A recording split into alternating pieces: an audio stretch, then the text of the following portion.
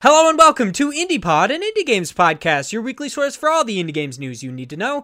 This week we are bringing you 3 awesome indie game news stories. Of course, before we hop in to news cram and fill you full of all sorts of indie games news. I don't know how that works exactly. I'm not 100% sure. I don't know the science of cramming, if I'm being completely honest, which is just sounding worse and worse the more I go, so I'm just going to move on. We also talk about indie games over on crowdfunding sites and God Bless the Crowd, answer your listener questions, and so much more. But before we get into that, I would like to introduce myself, Vaughn Hyde, alongside my illustrious co-host, the biggest of average Josh Boys, and, of course, our special guest, Luis Alomia. Did I say that correctly? Perfect. I'm so happy. Thank you. I feel so good about myself right now. It's fantastic. Before we get into anything, and I forget, I do actually want to talk about some housekeeping. Of course, we have a new developer interview out right now with Xavier Monet. Is that how you say his name, Josh? I think it was Monet. Monet, there you go. This is a new developer interview with Xavier Monet, the solo dev behind The Kind Chamomile, which is currently in its crowdfunding campaign over on Kickstarter. I put a tweet out about it technically today, the day that this airs, today, the day that we're recording. It'll be like 2 days before this airs, whatever. It doesn't really matter.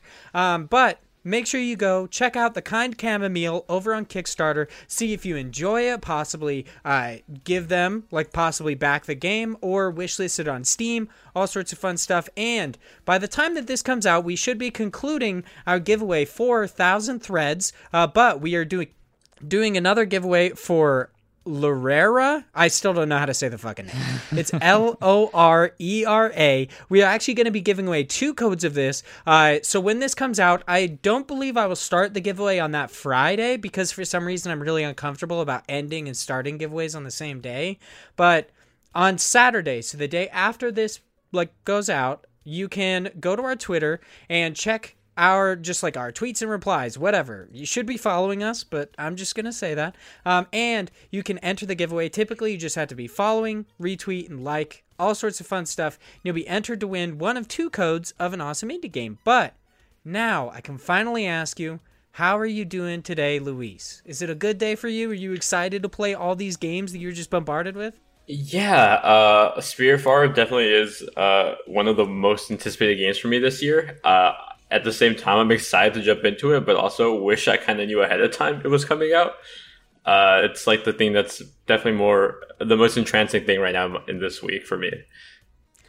That's the total double-edged sword of Shadow Drops, is that they're so exciting because you're like, yes, an awesome game to play right now, but then on the back of your head, you're like, crap, an awesome game that I have to devote a shitload of time to now versus before I had time for myself, whatever. It was fine. Exactly. Literally the last podcast I was on, I was like, August is pretty chill so far. Not that many games coming out. I'm pretty much chilling until Avengers comes out at the end of the month. And then Shadow drops a bunch of games from Nintendo. I'm like, oh, okay, cool. Got work Which I to should do. say, I did very much enjoy your episode with Grayson Morales on the Positive Players podcast. I listened to it earlier this week. It was good stuff. I'm just thank you. Right now. Yeah, I'm doing the rounds right now. Yeah. Yeah.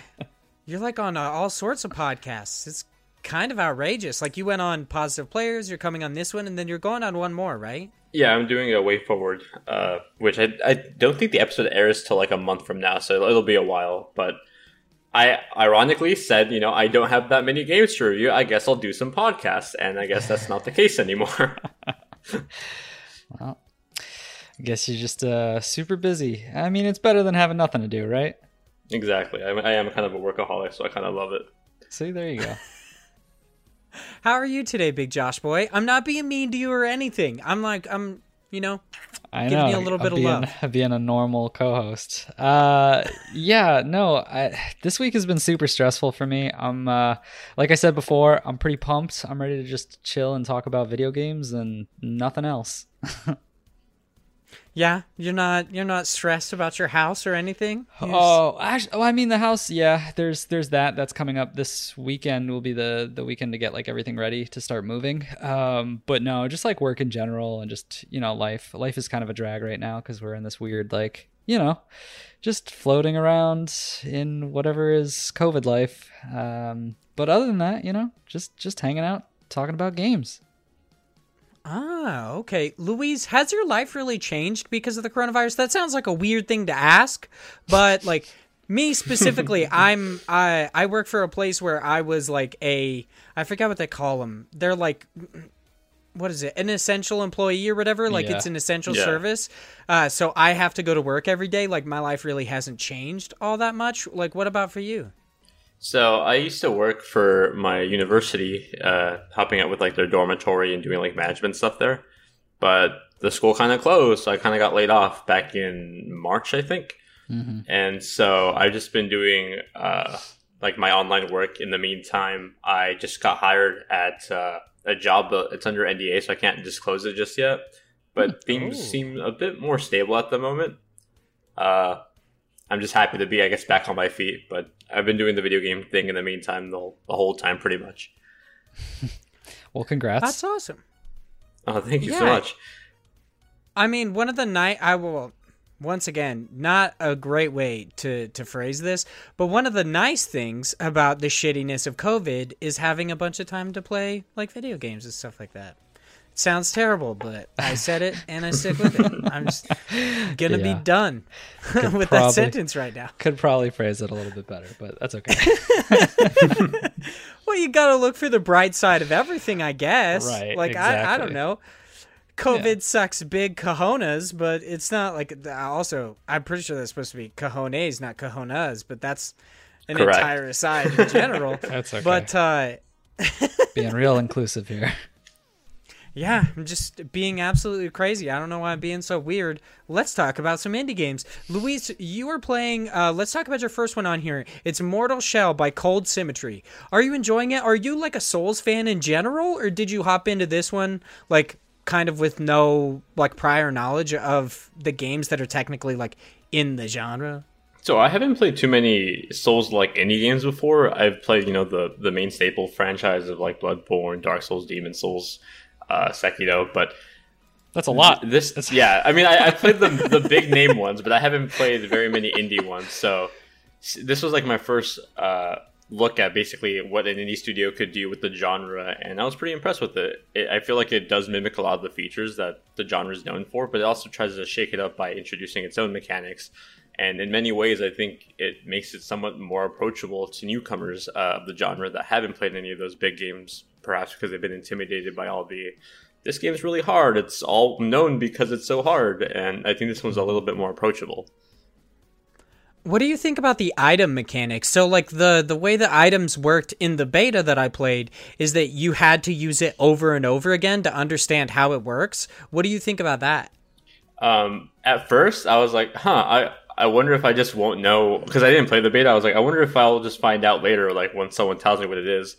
And it was just like, no, keep using the items. So I was like, okay, I wonder what this mushroom does. Oh, it heals me. Cool. I wonder what this other mushroom does. And I found out with like 40% health left. I was like, oh, it poisons me and it hurts me. Poisonous? Yeah. So like immediately I was like, oh, this mushroom will save me. No, it actually just killed me. And then I was like, I kind of know what it does, but it keeps saying to keep using it and it'll become more familiar with me. So I kept doing it, when I had more health. And eventually it ended up granting me repellent towards poison, which I thought was pretty cool, that these items sort of evolve the more times you use them. I didn't know that. That's pretty cool. I honestly just thought like that mushroom was kind of boning you. It's just like poisons you and kills you all the time. That's exactly what I thought. I died like 5 times with it. Yeah, I was like, it's poisoning me. I know that it's poisoning me. I wonder why it keeps saying to keep using it. And I was like, all right, I guess I'll find out. And yeah, it ended up being a bonus item, which is pretty cool.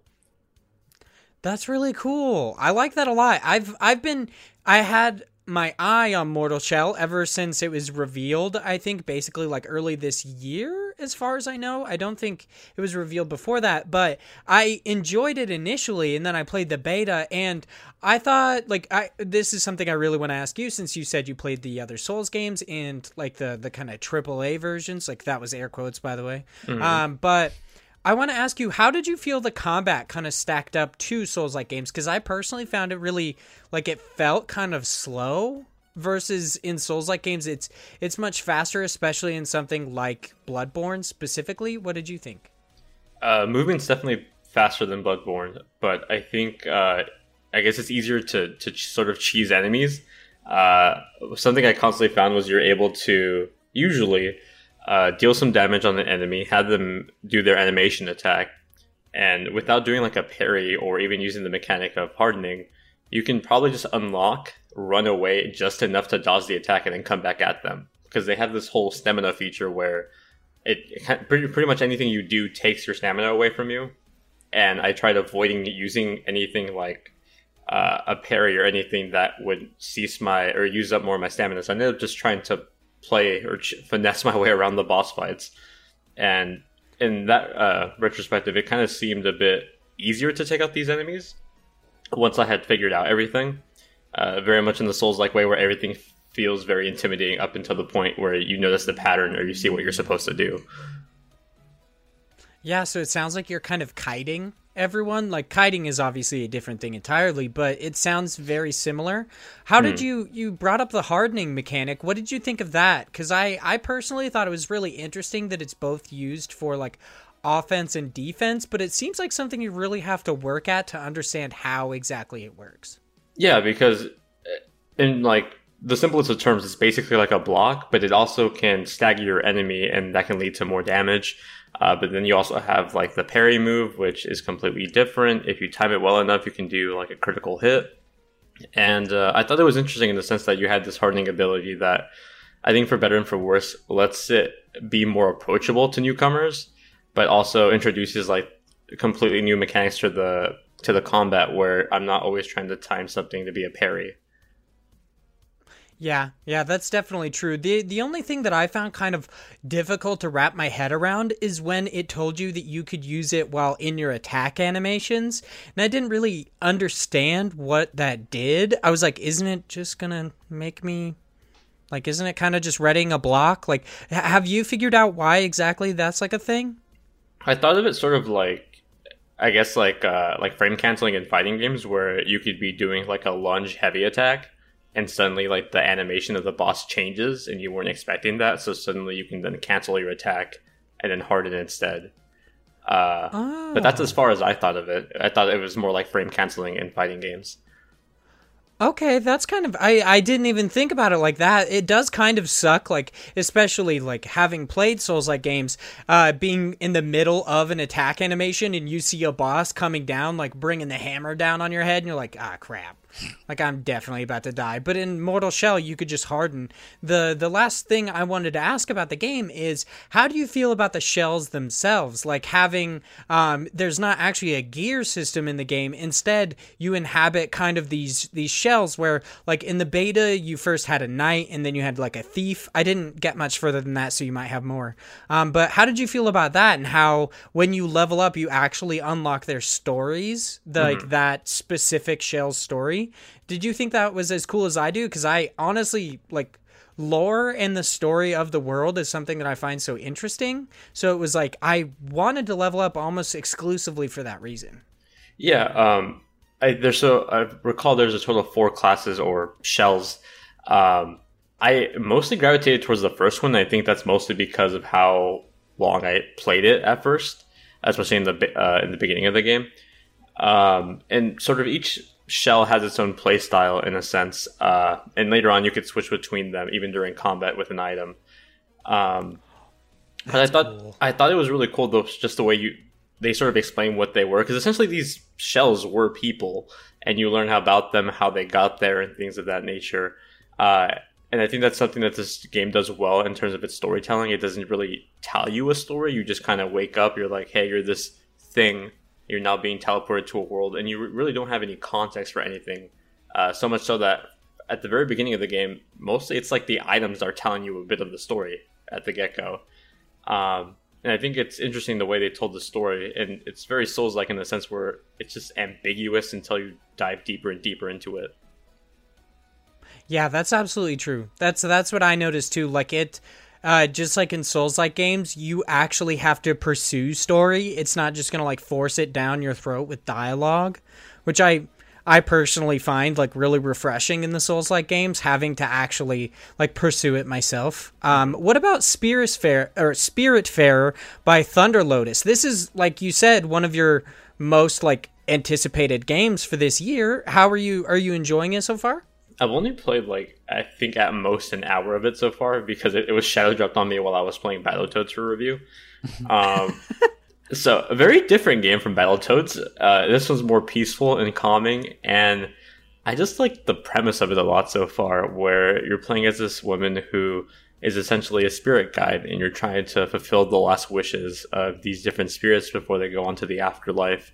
And this is all happening on your little boat, where you're traveling across the ocean and sort of just fulfilling wishes, whether it's like, bring me this item, can you take me to this place that I've always wanted to go to? And I think it's just really cute and charming.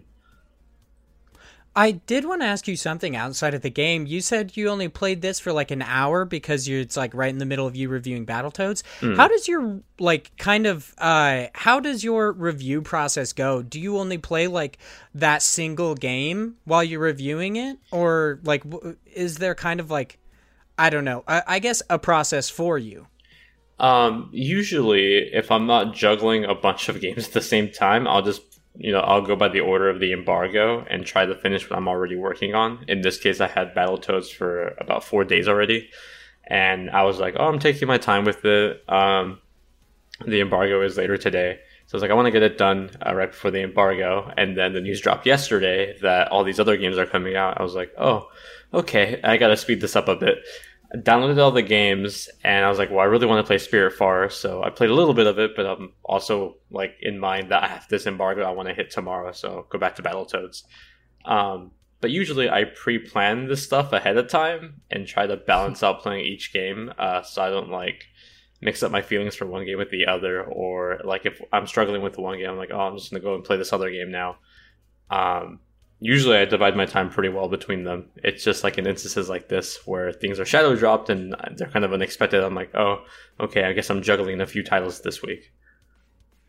Have you ever had a moment where, like, things outside of games, like, this is a thing that I have started to do when we have guests on that I find really, really interesting, is that it's a pseudo interview / like normal podcast. Like when Tom Marks was on, I basically did the same thing. But do you ever find when you're reviewing a game that you bring like, kind of like outside influences into it, like how you said you didn't want to mix up games, and does that ever force you to like want to replay the game because you feel like your review might be in a sense tainted by like not really being in the mood to play a video game? In some instances, like when I was playing Ghost of Tsushima, I really enjoyed that game, but I also carried like a lot of heavy feelings from playing The Last of Us 2, and even though I really liked that game, I'm like, man, I feel like that game really took the wind out of me, and I just kind of want to chill for a bit. But then, Ghost of Tsushima came out. I was like, well, I want to hit this embargo, so I have to play it. And it's sort of that, like you said before, it's like it's a hobby, but it's also a job, and those lines kind of cross every once in a while. And it's just something as a game journalist you kind of have to deal with. But also, in that perspective, there are times where outside influences have like a positive effect on the game. I reviewed this indie game called Roki not too long ago, and it dealt with like a small family of 2 children and their father who lost their mother, and it's diving into like folklore stories that sort of relate to that loss of a family member. And I'm dating somebody who also lost their mother. And in that way, I saw many aspects of her and how she had to deal with that with her family in the video game. And I thought that was really sweet. Wow. Okay. That like how your kind of hobby bleeds into real life and teaches you something, essentially. That's really interesting. I know you're not super far into Spiritfarer, just to kind of rewind to that, but I did want to know before we move on to like the other things we're playing, is what is actually the primary gameplay mechanic in Spiritfarer? Because I've noticed that like your ship gains these kind of like houses and stuff like that, like little biomes for each spirit, but I don't actually know what you do in the game. So based on the hour I played and the E3 demo I played, I think it was last E3. Uh, it's essentially just managing all the different guests or travelers of the ship and trying to fulfill their wishes while just being productive, I guess. And over time, you'll build more and more aspects of the boat with the help of your travelers. Like someone might be really proficient at cooking or something and might help you out in that sense. Or someone else might want to plant a garden, so you'll build a garden on the boat. But essentially, you're just building up your ship to host more people and trying to just also fulfill their wishes at the same time. So would you say with the amount that you've played that it's kind of like a management sim? Oh, it's very much a management sim. Okay, cool. I imagine it's still like it's not as like hectic and like really kind of like anxiety inducing as a normal management sim, but yeah, the game looks pretty fantastic. I really, really want to play it, honestly. I'm not very good at managing things just in everyday life, let alone in video games, but I think it looks pretty awesome and very wholesome. So yeah, I think it's a great game to wind down with. I'm usually not the one to do very many like life sims. My girlfriend's actually the one that really got me into Stardew recently. I think I texted her when I saw this got shouted out. I'm like, hey, this is definitely like a Michelle-esque game. Like you're gonna want to play this game. And it's definitely like a very calming and soothing game that I think like if you can just lay back, play it for an hour before bed, I think it's gonna be a great time. Awesome. I'm very excited. I mean, the Switch is like a perfect console for it then, because you could just sit in bed and play. That's pretty amazing. Josh, you are playing Rogue Legacy 2 by Cello Door Games. I gotta let you know.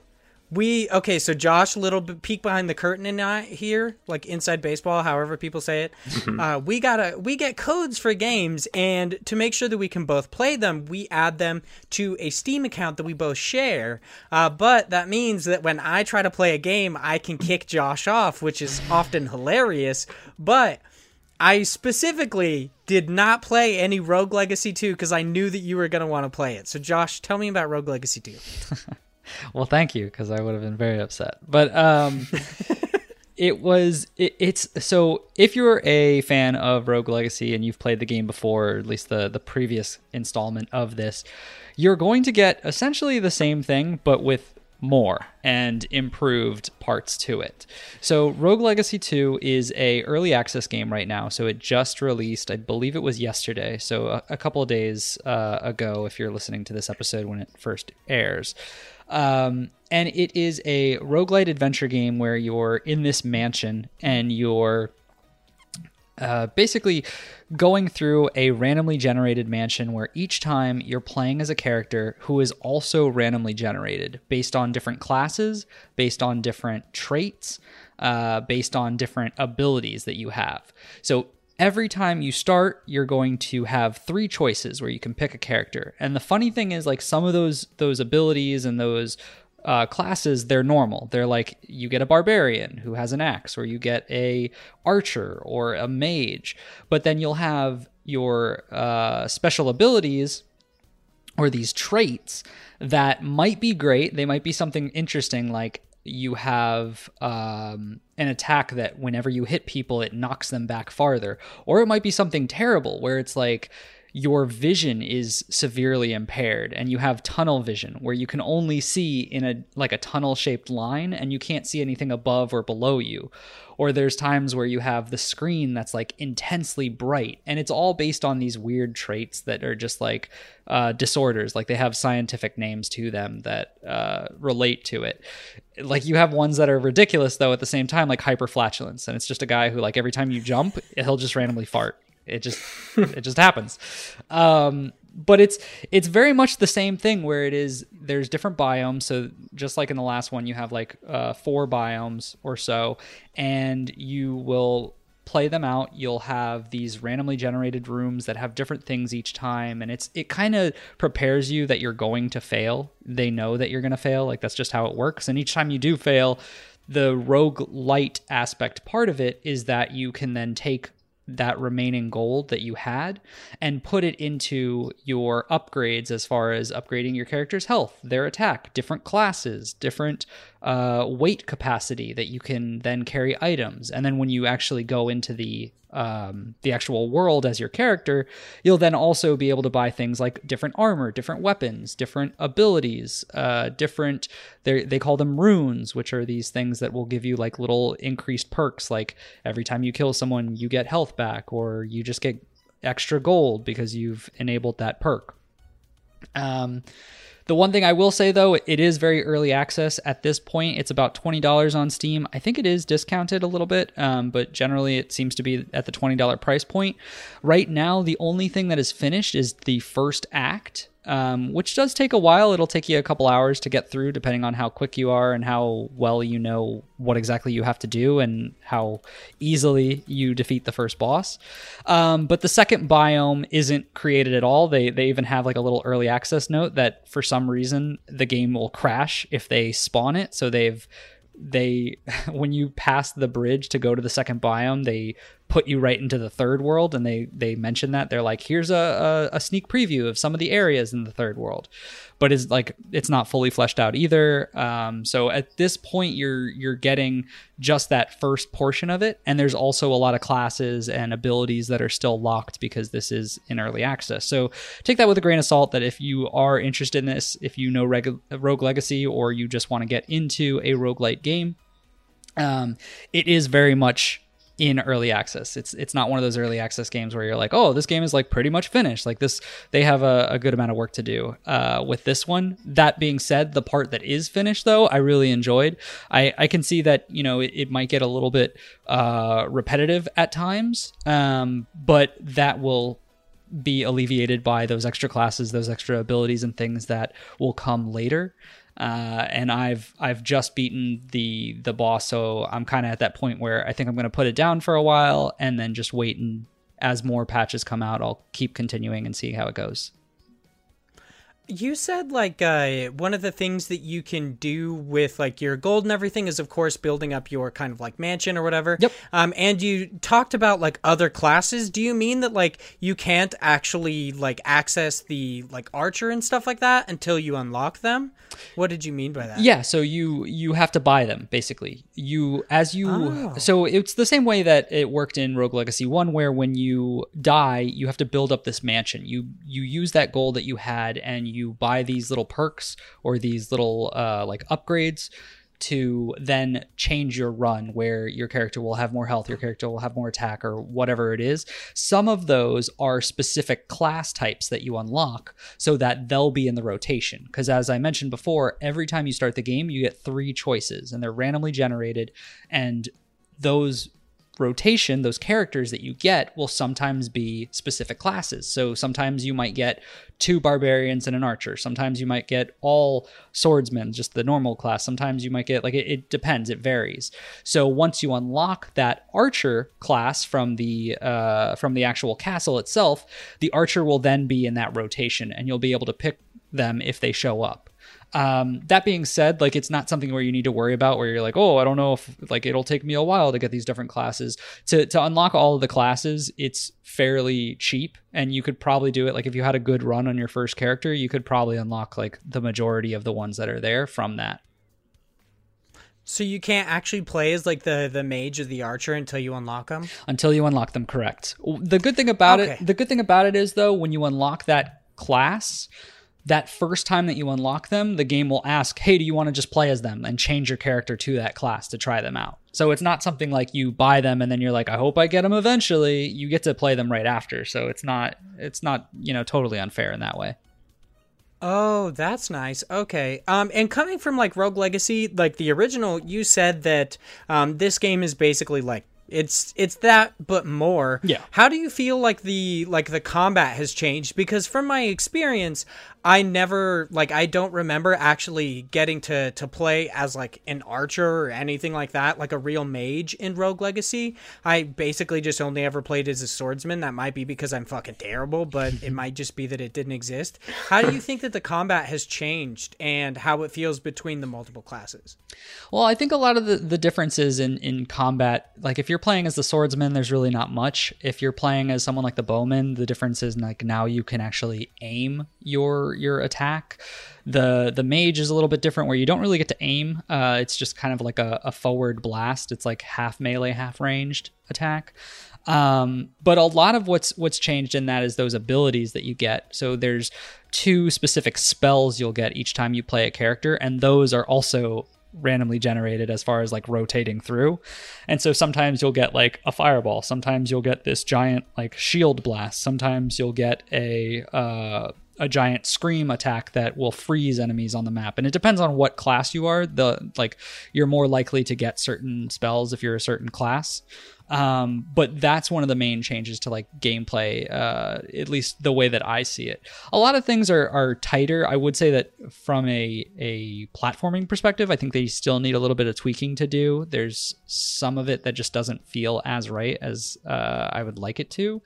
But like combat, it's really very similar in that regards. Like that's kind of why I was saying, if you're a fan of Rogue Legacy and you really want just like more of that, Rogue Legacy 2 is going to be that thing.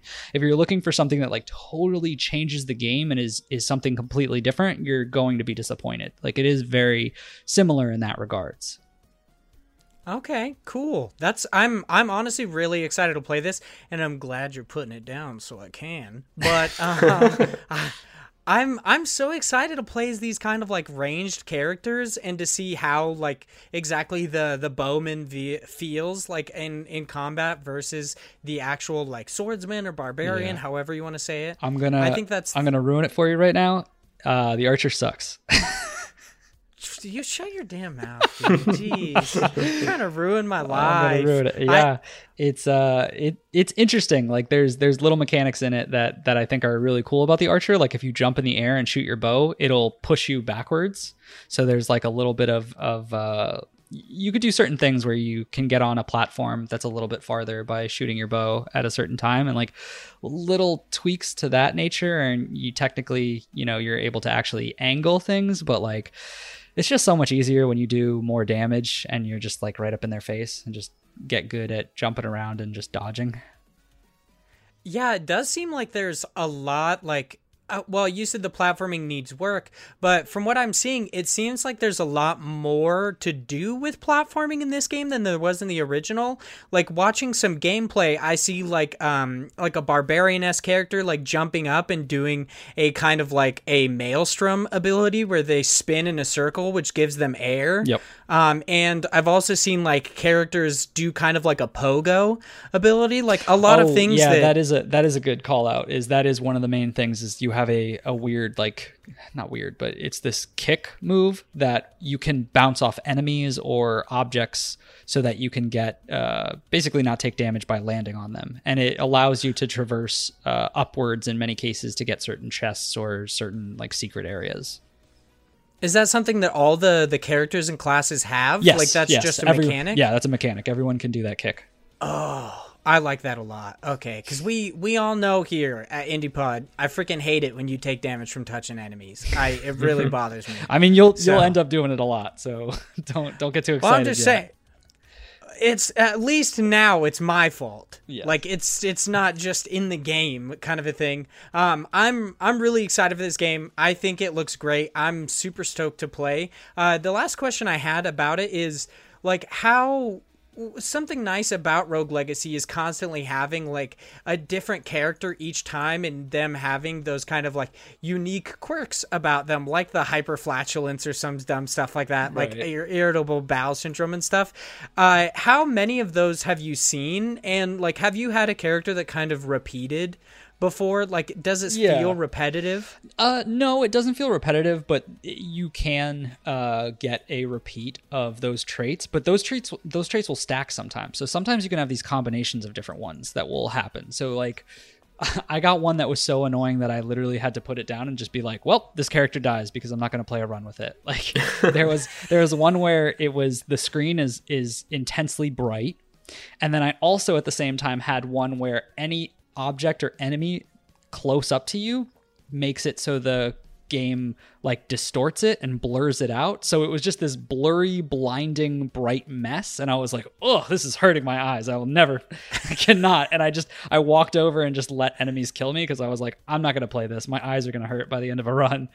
But at the same time, you get some really cool ones. You get one where there was like, you have a tiny heart, like you have a much, much smaller health pool, but the only way they'll do damage to you is if they hit you in your heart. And it's like this little tiny heart, like if you think of like the Grinch, like that 3 sizes too small thing, it's like that's basically where your character is, so you can dodge around. It's a little strange because you're not used to it, so you're still trying to make sure you don't get hit anywhere else, but there's little unique things like that. And it's interesting because they do kind of like in we were talking about Mortal Shell. Excuse me, I don't know what happened there. How they have you don't know what the items are until you use them. It's the same thing. It'll show you the name of it, but it won't tell you what it does to you. So you have to actually try it to find out and be like, oh, I hate this. I'll never take a character again with it. So sometimes like it becomes that risk reward of what class or what characters you get from those 3 and being like, all right, well, I got to find out which one works the best for the way that I like to play, like both my style of which class I want versus do they have a really bad trait? Okay, maybe I will go with the archer, even though they're not my favorite class, just because I don't want a character that has that crazy eye like destroying lens to it. So it's interesting the way they do it. To your point, I don't think it has become too repetitive, but it depends on how much time you put into it, right? Like there's a good amount there, and I'm sure they're going to make more, but like you could obviously, the longer you play this game, the more things will repeat. I'm super excited about this. I think it looks great. Also, like I'm just looking at the game over on its Steam page, and they currently, you know how Steam has that like now broadcasting where it's kind of like an essential like a Twitch stream where it's like, yeah, these people are playing it right now. You can watch. For Rogue Legacy 2, they have one where like it looks like someone's playing, but it's actually like the knight from Rogue Legacy. Yeah. And it's like entirely animated. It's the cutest thing I've ever seen in my life. But I like its little pink headphones. Yeah, it's awesome. And like every time it gets hit or something, it makes that kind of like annoying look where it's like, ugh. It's so hilarious. But let's talk about Pop-Up Dungeon by Triple B Titles, I guess. I don't know. I'm assuming so. So I'll go really quick about this one because we've talked about it, or at least I have in the past. It's been a while. So I bought this way back when they had a Kickstarter a long time ago, and it was like their alpha phase that they rolled out. And back then, Pop-Up Dungeon is this, they call it a tactical roguelite RPG. And it's essentially trying to take tabletop games and turn it into this RPG, but this interesting like mix of the two. So when it came out in the alpha, it was like these folded up cardboard type of characters that would walk around, and it was these randomly generated worlds where you could pick up to like 1 to 5 characters and you would fight a bunch of enemies, and it was just world after world after world. There was no real like point to it other than just playing it when they had the alpha. And I still thought it was fun. I still sunk a good amount of time into it, but now that they've actually released it for their 1.0, I just wanted to give them a shout out and say, like, if you've heard about this, or if you heard about it before when I talked about it and you didn't get excited now, you should now, because the 1.0 takes that and makes it so much better. They took that basic like framework, that foundation, and then they layered all of this story beats and this content on top of that, where you have just this giant kind of like a tabletop game where you have these little cards that will tell you some sort of story, and they'll give you some kind of quest or thing to do, and then you'll have a number of choices that you have to make, and based on that choice you might have to roll a die, and based on how well you do on that roll, you'll either succeed or you fail, and then it will change the story. And then anytime you get into a battle in that story or those card flips, then you go into this pop-up dungeon area where you're able to move those characters and fight on this tactic-based RPG type game. But they've included so much to it. I think they've really upped their game from what the alpha was, and there's so many editor pieces in here that it's insanely crazy how much you can do if you're just looking to have like a game where you can build out so many different things. Like you can build all the characters you can want, you can build out stories. They even, I've seen a video of, I think it was the developers might have showcased it or someone showcased it, where someone built a dating sim game inside this using the framework that they have. Like there's a lot of room for unique things, and I can't wait to see what the like the community actually builds so that I could just download it from the Steam Workshop. It looks really weird. I'm looking at it on Steam, and I saw that like you could take pictures of yourself and put it in the game, and it will like fold a character out of you. Yeah, that's what I'm saying. It's so creepy. It's visually it's so cool. Like I think it's such a unique way of showcasing this, of trying to be that like tabletop game, but also keeping it to the video game side of things. I think that it's very cleverly written in a lot of the areas that they now have story. There's a lot of humor in this game as far as just the characters themselves. And there's a lot of variety with playing with these characters and building out the, you know, you can build whatever you want if you're really that creative type. So like I definitely recommend this game. I've had a lot of fun with it back when it was just the alpha, and now the 1.0, the actual official release, this launch of it has just so much more content included. Awesome. If you are interested in Pop-Up Dungeon, it's over on Steam for $24.99. So a couple of games that I have played before we hop into the main news stories. I wanted to give a quick update of a game that I played last week, but of course that's what I'm trying to do now, is to always update the next week. So every game we get, we at least talk about it twice, well, I do, because Josh generally actually finishes fucking games and I don't. But there's that. But I want to talk about Lorera a little bit more. The update to it, I actually have not beaten it. Last week I said I more than likely would, but this week I tried to, and it pissed me off to the point where I decided I was not going to beat it. Damn. Because I'm in this section of the game where I still think that it's a good game. I think that people should play it, but I'm in the section of the game where you have to go through and you have to collect these like little like slimes essentially, and you have to insert them into a pedestal, which then I'm assuming will allow me to progress through the world so that I can gain like the last little piece to a puzzle and open the door to the last boss. So I'm fairly close, as far as I know, to the end of the game, but it's super annoying because these little blobs, I have to collect them. But normally, like, the items that you would grab onto, like balloons and stuff like that, if you die with them, but you got to a save point, when you show up again, you'll be at that save point with the item. But for this, these blobs end up disappearing and going back where they were, so I have to, like, go from that save point all the way back to where the blob was, get it, go back, and just try not to die with it. Which is super annoying because this one specific blob is in an area where like there's two ghosts. You grab the blob, and I figured a pretty good way around that. You just like hop up, you hit one of the ghosts, you jump over the other one, and you can get out of there very quickly. Then the most annoying part happens where you have to get through this little like platforming puzzle. It's only one section. It should not be this hard, but there's a section where it's a pit and then a pillar, basically, and that happens twice. There are 3 pits and 2 pillars. But in the pits, there are, like, thorns, like spines, and at the top of each one of the pillars, there are thorns, like spines. But you can't hit the roof of the, like, little level that they have because it's metal. So you can only attach your hook to these, like, these kind of pillars. So what you have to do is you have to fall and then attach it to one of the pillars and use your kind of, like, momentum enhancing, like, basically your rope that allows you to, like, shimmy up it very quickly so that you gain enough momentum to launch yourself over the, like, this pillar and over to the next one, and you do the same thing.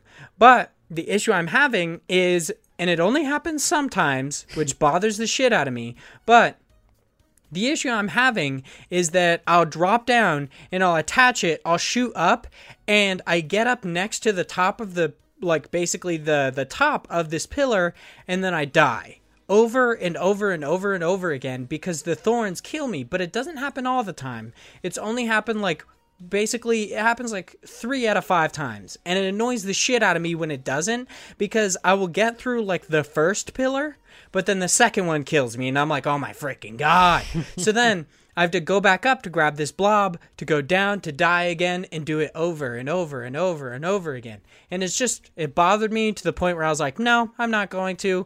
I might try it again, and I might try to use like my fists to then, like, because you can hook onto things and use that kind of like pound ability. It's like it's a leaf fist. I don't know what to call it, but you can use it to gain momentum. So maybe I'll attach it to a pillar and then shoot that at the pillar to then gain momentum and flip over. But I don't know, dude. This shit's pissing me off. I'm like ready to be done with it at this point. It's bothering the shit out of me. But that's my update. Of course, that is by 96 Brothers. That's the developer. And we are going to be doing a giveaway for that starting the Saturday after this airs. So it'll be the next day after it airs. So make sure you follow us at IndiePod for all of our indie game giveaways. I love that you're just like, I fucking hate this game. I Also, know, we're giving it dude. away. Here you go. I feel It's a little okay. bit Vaughn's bad just about that bad at games. sometimes. It's fine. Oh, it's 100% because I'm bad at them. Okay, it's not like this isn't it's only a few times actually been an issue with the game itself. Otherwise, it's 90% my fault. That's mostly why I try to like, it's kind of like the first update. The first time I play a game, I'm like, yeah, this is awesome. Like, you should play it. The second time, the update is always like, man, this fucking game's pissing me off. So that's fun. But hey, it's a free game anyway. Like, hey, even if I don't like it, maybe you will. So enter the giveaway. It's not like it's really hurting you to like and retweet something and to follow us. If anything, it's just helping. You get to know about indie games. Mm-hmm. But yeah, it is kind of hilarious. I will admit that. It's pretty funny. But the game I actually played a lot of this week, I put like probably 5 or 6 hours into it, is I believe it's actually, you're supposed to pronounce it Resolution, but I'm not 100% sure since it has 2 I's. I don't know if that's meant to be pronounced a different That's way. how I've been pronouncing it. I reviewed this back when it came out, I think in March? May. Well, there you go. Yeah, I guess that's how you're supposed to say it. I have no idea. But Resolution by Monolith of Minds. Since you reviewed it, you can tell me, what the fuck is this game about? I literally have no idea. It's very ambiguous in that sense. I think it's very much more in the gameplay realm because its story is kind of just all over the place. That was one of my critiques of it, and I ran into a few instances where I think I surpassed a puzzle I wasn't supposed to surpass. So it wasn't too polished, at least when I played it back in March. I don't know if it's gotten any better. But it essentially was what, like a Hyper Light Drifter indie game, right? Or another indie game very much like Hyper Light Drifter.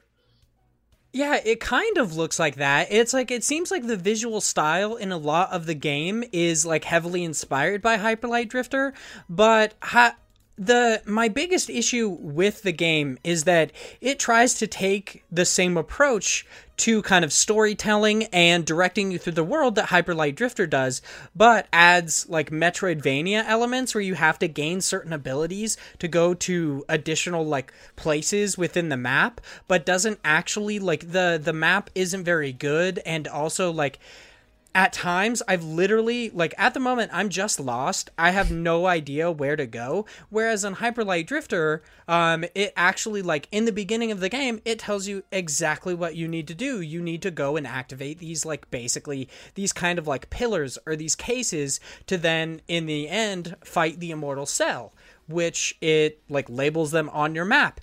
Resolution does a similar thing where it labels you on your map, but when I go there, there is nothing there. Yeah, I literally have no idea. If I recall correctly, it'll tell you, like, with a dot or something, like, this thing is going to have another door, and then you go there, you're like, where's this door? I know it's here because it tells me there's a door here, but I'm going through the edges of the map. I'm like, where is it hiding? Yeah. And it's just very ambiguous with its storytelling to the point where, like, I don't know if have you ran into the giant cat thing yet? Yeah, I have no idea what that shit is. Yeah, exactly. You're just like, I'm trying to find this area. I'm running through the desert. What the fuck is this? That's a tail. Oh shit, it's a cat. Why is there a giant cat in the desert? And like, you don't really find out at that moment. Yeah, I agree. I agree. It's so very weird. just weirdly ambiguous. Like that moment with this giant cat, if you attack it, it puts you into this like hallucinogenic state where all of your controls, which is the most annoying thing ever, by the way, which it puts all your controls in the exact opposite. So if you want to go right, you have to click left, and it's super annoying. I hate it. But then like, it's just so weird. This cat pursues you the entire time, and you're like, what is this freaking cat? Why is it like burrowing through the sand? It's gigantic. It's so weird. And like, this game is just, it's so odd. It tries to take the same approach that Hyper Light Drifter does, but Hyper Light Drifter literally has no words, and it makes so much more sense than this game that actually has words. It has written text and dialogue, but I have no idea what this game is about. It's like so unnecessarily ambiguous that I'm just like, I don't know what to do in this game. I don't know how to progress. I literally don't understand. It doesn't make any sense. And it tries to do a lot of things like Hyper Light Drifter does, where its combat is very interesting. But super boring at the same time. I'm going to have to say that right now. With the few abilities that I have, it is not that exciting. Where you start off the game, so like in Hyper Light Drifter, you have your sword and you have a gun. And to use your gun, you have to use the sword. You have to slash people and then you gain energy to then use your gun. This game does not do that, or it does in a similar way, where you have claws that do the same 3 basic attacks the entire time that you try to use them until you get like kind of strength enhancing abilities that just like add small bits to it, but otherwise it feels really button mashy, and you don't even actually have to click the button. You can just hold it down and your character will continually attack, which was very weird to figure out, because I was like, so it seems like your game is button mashy, so to get around that, you just made it to where I don't actually have to touch the button. Instead, I can just hold it. Like, it's odd and it's uncomfortable.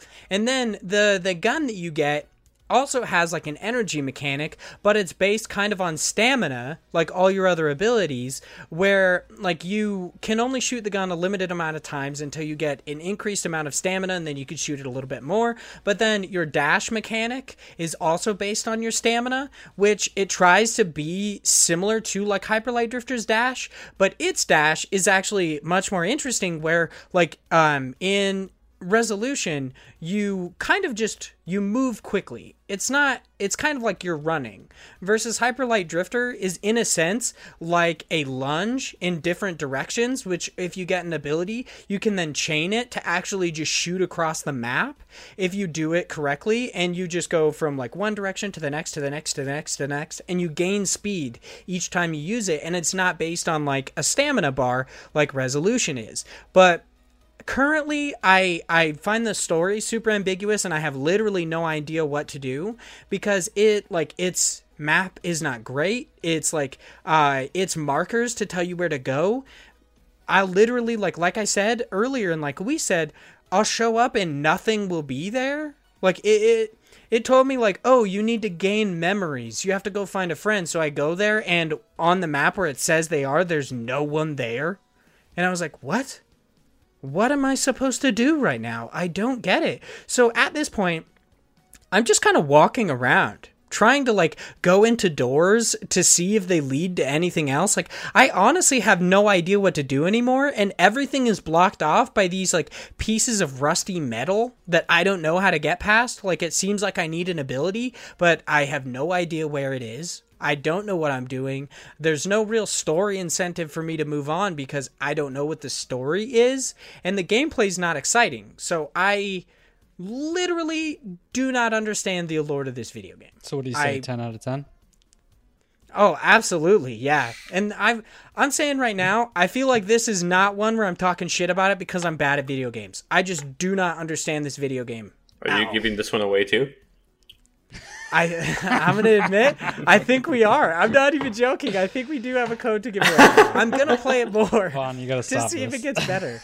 But it's just like, I don't understand. Like Louise, you reviewed it. Can you say anything different about the combat of the story? Like, I think the I Metroidvania don't know. aspects get better over time, but yeah, the story's just like weird. And like I did play this back. We're in August now, so like 5 months ago. I'm trying to remember it. I think its introduction is probably the best representation of how ambiguous the game is. I think if I remember correctly, you're playing soccer. You move to the right, and then you just teleport to literally somewhere else, and you're just like, I don't know why the hell I was playing soccer just now, but I'm not doing it now. Now I have a sword. Yeah, I don't know what's going on, and you don't really come back to that soccer thing like at all. You're just like, what just happened? Yeah, no, that's absolutely true. You just like show up and then you're like this killer and everyone talks about how you're a murderer. It seems like everyone knows you, but you don't know any of them. They talk about your memories, but when it says to go a place to get these memories, when you show up, you don't even actually see them. Like sometimes it says that you get a memory and I'm like, do I get to know what it is? Or like nothing? I don't even know, dude. It's crazy. I'm going to play more just because I am intrigued by the art style, and I love Hyper Light Drifter. So and you say the Metroidvania mechanics get a little bit better. Currently, I'm not enjoying it, but hopefully it gets better to the point where when we give away this game, Oh my God. I feel better about it. But but once again, it's a free game, so shut your mouth. Just freaking enter the giveaway. But let's move on to our main news stories. Our first news story is over on IGN. It is written by Jonathan Dornbush, and this one, I'm just going to talk about the highlights and then ask you guys if there are anything like within the Indie World Direct that really stood out to you. So just letting everyone know. So of course on August 18th there was an Indie World showcase that had a lot of stuff. I believe it went for like 40 minutes or an hour. Like it was, I believe so. I'm not 100% This one? sure, No, but, this was like 20 minutes. was it? Yeah. Huh. Well, I didn't actually get to watch it. I just got like the Twitter notifications for Indie World, and they really sparsed out their tweets. It was kind of interesting about the different stuff. So maybe that's just why it felt like elongated to me. But onto the news that was actually like showcased in it. One of the bits was that Hades is actually coming to the Nintendo Switch as well as other consoles sometime this fall. That Hyperspace Outlaw by No More Robots is headed to the Nintendo Switch on August 27th. That Spiritfarer is now available on PC and Nintendo Switch. That was just shadow dropped, like we said earlier, which is pretty exciting. It's the also Garden part of Game Story. Pass. So if you have Game Pass or PC Game Pass, you already have it. There you go. That's pretty exciting. Did they reveal that within the Nintendo like Indie World thing, or is that just? I think that was just something spam you on had to figure Twitter. out? No, just thing, They yeah. wouldn't put that on Nintendo's stream. Okay, cool. Well, I mean, you never know. There was like that entire rumor of Xbox Live coming to That will like, not Nintendo happen. Switch. So, oh yeah, I doubt it No would, way. but shit's just weird. I don't know.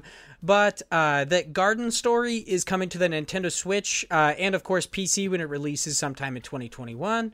That Subnautica and its follow-up, Subnautica Below Zero, are both headed to the Nintendo Switch in 2021, I believe. I don't know if Subnautica itself is going to be on the Switch earlier, but seemingly they're both going to be on at the same time. Takeshi and Hiroshi, which is like a new adventure, like seemingly like an action adventure game, where you play like claymation like characters. That is coming to the Nintendo Switch, and it's actually there right now, so you can go there and play it. It looked kind of interesting. I liked the art style a lot. I'm interested to see what it's like. Raji, I don't know how to say that. Raji. An ancient. Oh, there you go, Raji. An Ancient Epic is a timed exclusive on the Nintendo Switch, and it is currently available, so you just go there. I believe it's a console exclusive, so it's probably available on PC, specifically like that wording. I'm assuming that it is. Bear check. and Breakfast, which is ever wanted to run a bed and breakfast with bears, yeah, seemingly it's pretty self-explanatory. Bear and breakfast. It is a console exclusive and is coming to the Switch sometime in 2021. A Short Hike, which was previously only on PC, is now on the Nintendo Switch, which is very exciting. I believe it was my indie game of the year of 2019. I very much enjoyed it, and I would recommend everyone check it out. You've got Card Shark, which is an up-and-coming game by creators of Reigns and published by Devolver Digital. It is slated to release sometime in 2021 on the Nintendo Switch and I'm assuming PC. And Torchlight 3 is headed to the Nintendo Switch sometime this fall, as well as like Manifold Garden is available today, as well as like Evergate, also available today. Untitled Goose Game is getting an update which allows you to have 2 players. That co-op update is actually coming on September 23rd. And some very quick stuff that they did in a montage is that Haven is coming to the Nintendo Switch later this year.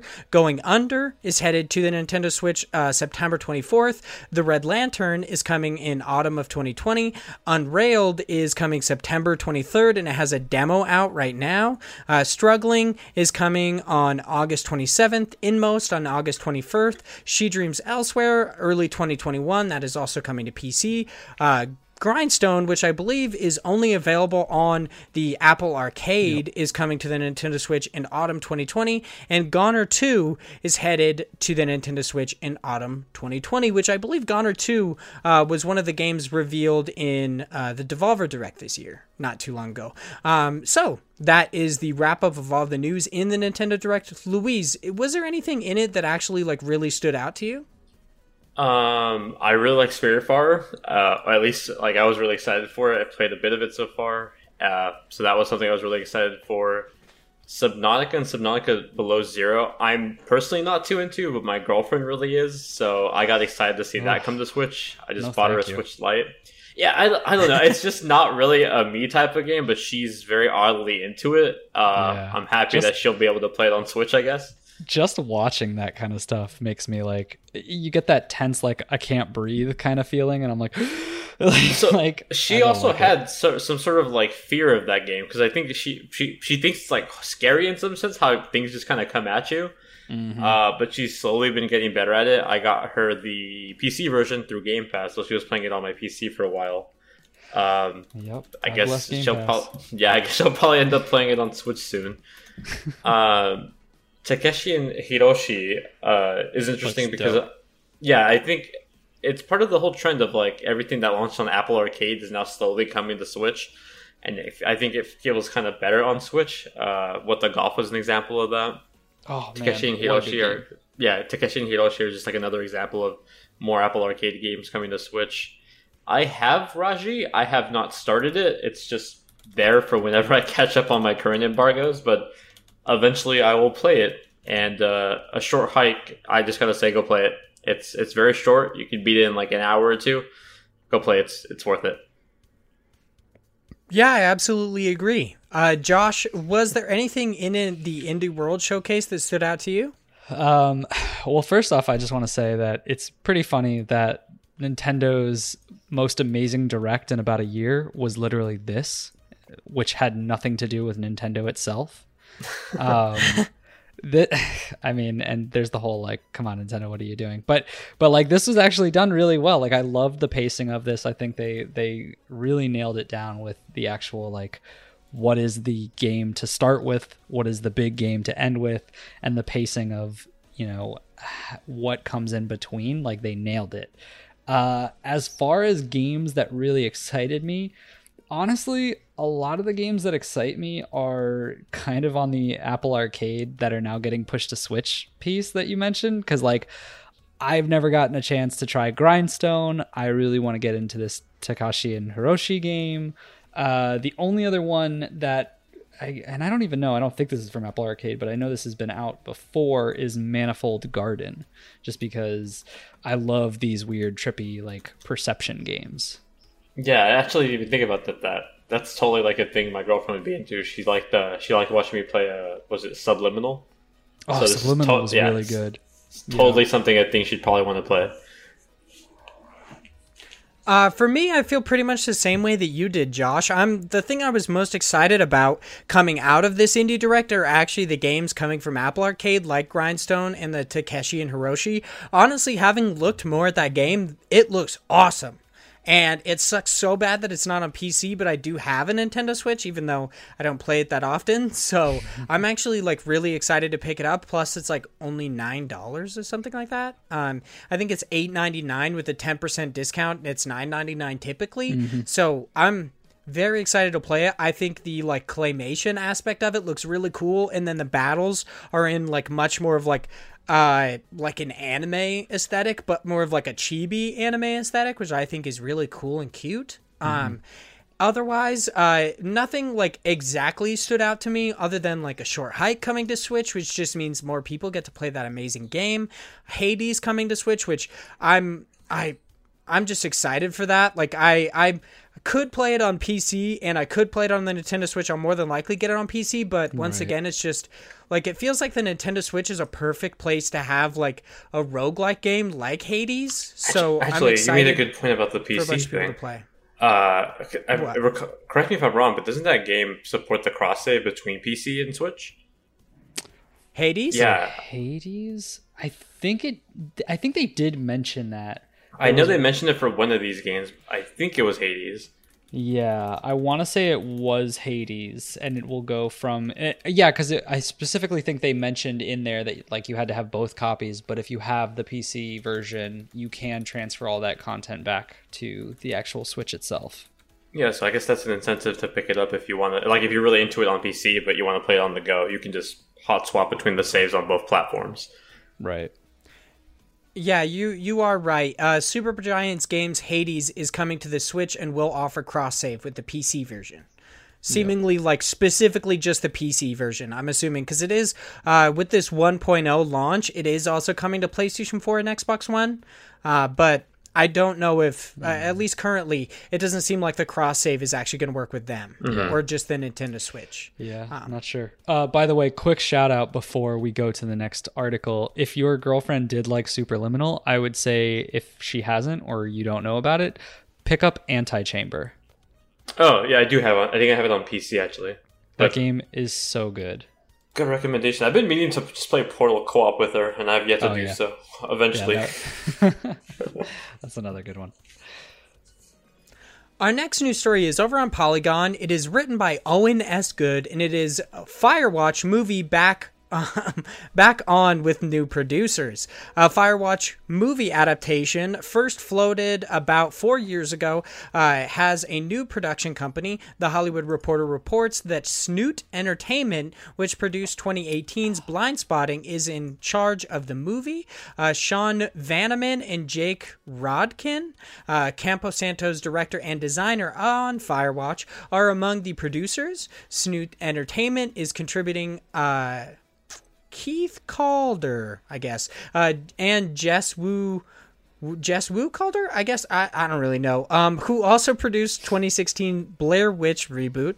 Vanaman is, in a statement with THR, said Jess and Keith are hardworking and visionary film producers, and that Campo Santo knew in our first conversation that they'd make great partners. The Calders called Firewatch a beautiful and heartbreaking piece of art in a comment to THR. There's a lot in this article that I don't feel like I need to actually talk about specifically. But I did want to talk about, like, do you think that, like, this movie getting made, do you think it'll kind of, like, stumble into issues with Campo Santo now being, like, a part of Valve instead? Like, possibly some issues with, like, IP? Because seemingly beforehand, this being floated 4 years ago, that was before Valve actually purchased Campo Santo. So what do you think, Louise? Well, if I read this article correctly, Valve got back the rights to the film when they bought Campo Santo. So I'm assuming that this whole production switch was in the favor of what Valve wanted in the first place. Mm-hmm. But I pretty much have no idea what was going on with production of this film. I just knew it was happening, and I hadn't heard anything since then. Yeah, I'm kind of on the same page with your point, just because I feel like this becoming like a thing in the news would only happen if there was, to the same part of like Valve getting their way. I don't think we would see anything or any movement on it unless it was that way. Yeah, that's a good point. Like, no one would really say anything about it if there wasn't like an actual way that they could continue to work on this. And I doubt producers would attach themselves to the project with like so many issues, kind of a thing.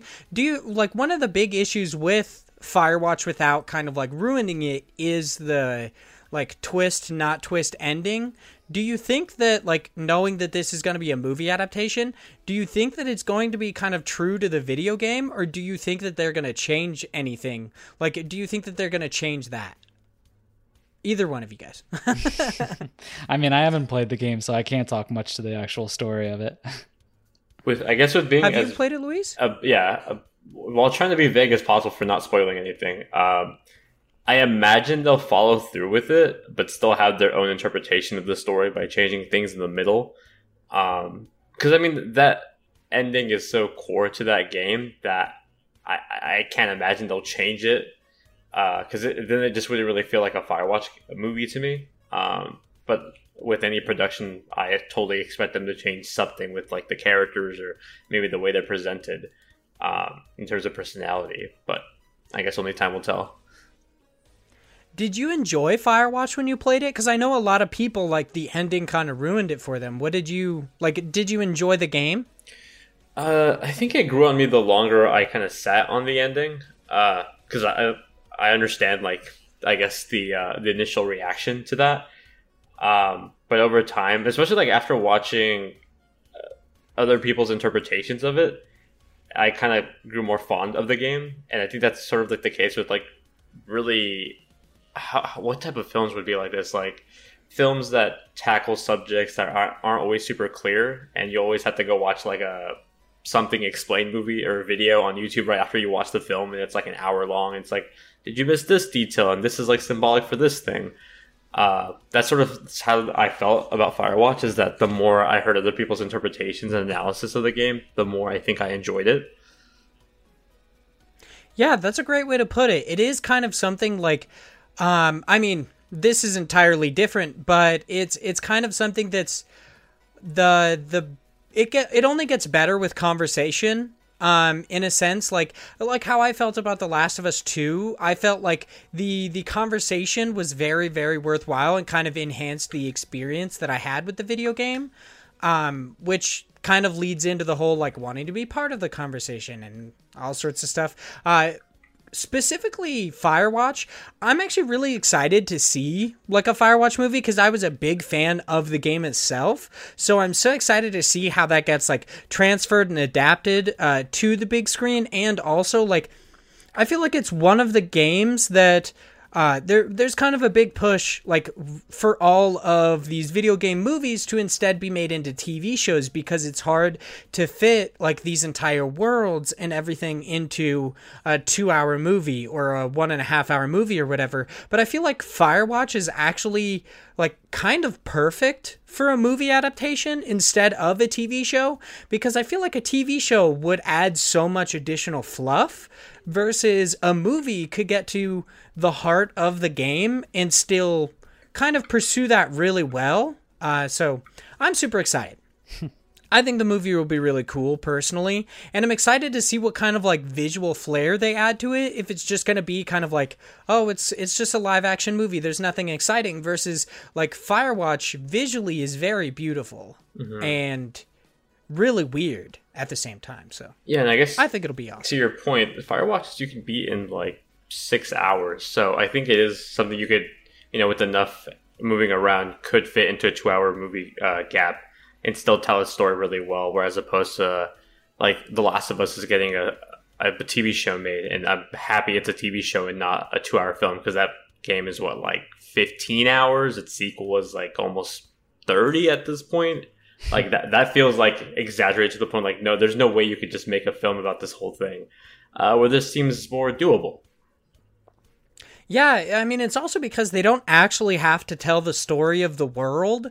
They are like, they're fire watchers. Like, that's a job that we have in real life. They don't have to explain an apocalyptic world and how all of that works. Instead, it's pretty straightforward, and you just get to pursue the story itself and all of its intrigue. So I'm very excited. I think it's going to be awesome. But moving on to our last news story for today is over on GameSpot. It's written by Jeremy Winslow, and it is Fall Guys could repurpose or retire levels in the future. I did want to ask beforehand, Luis, have you played Fall Guys at all? Yes, I love that game, but actually one of my biggest critiques was like the lack of diversity in some of the maps, so this is pretty exciting.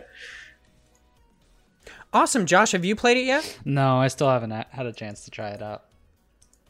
Yeah, like neither of us have played it yet, but I hear amazing things about it. Like I let my PlayStation Plus expire because I no longer really play my PlayStation 4. So I could pay $20 for it right now, but I also just started playing like Remnant and all sorts of indie games. So it's like, I really want to play Fall Guys, but it's not something I have to get into literally right now. But the article goes on to say, during a 40-minute interview with the MinMax show, Mediatonic senior designer Joe Walsh said there may come a point where some Fall Guys levels could get repurposed or retired altogether. This is a quote, I would be very happy to be at a point where we have so many levels that it's time to start retiring some, Walsh said. I think we're a way off, probably. I mean, we're going to keep an eye on it, and if there are ones that don't stand the test of time, we can either repurpose them or change them and stuff like that. I think that it's totally on the table, but for now, we can see the best version of Fall Guys as you press and go. Yeah, as you press go, and there are 100 variations of that first level or something like that. While it remains unclear how many levels Mediatonic has in development for Fall Guys, at the moment the studio already confirmed that that the game will receive one new level in an upcoming update, which we talked about last week. It was one of like the fan favorites during the beta. Mm-hmm. That's not all Walsh discussed in the interview. It kind of goes on to talk about a little bit more, like they are possibly thinking about like things in the future, like cross saves, or crossplay squads and ranked modes, and the possibility of a level editor, which I think would be really cool and add to like, I mean, if it ever had a content problem, and didn't have enough levels, like how Louise, you were talking about the variations of levels, I think like a level editor would be very cool. Like the community could create all sorts of them, as well as Walsh, or I believe someone else. No, Walsh said that he kind of like in this same interview talked about how the Hexagon minigame was created, and it was actually because they were watching like a Minecraft minigame tournament online where a certain like the TNT run was like vaguely similar, and that gave them the idea for that specific thing, and also said that they have no plans currently of going free to play, which is interesting. I think this game would actually work really well for free to play, but I mean that would just like overload their servers now anyway, because like freaking it's having issues between just PC and PlayStation 4, let alone they are planning on coming to more consoles and making it free to play.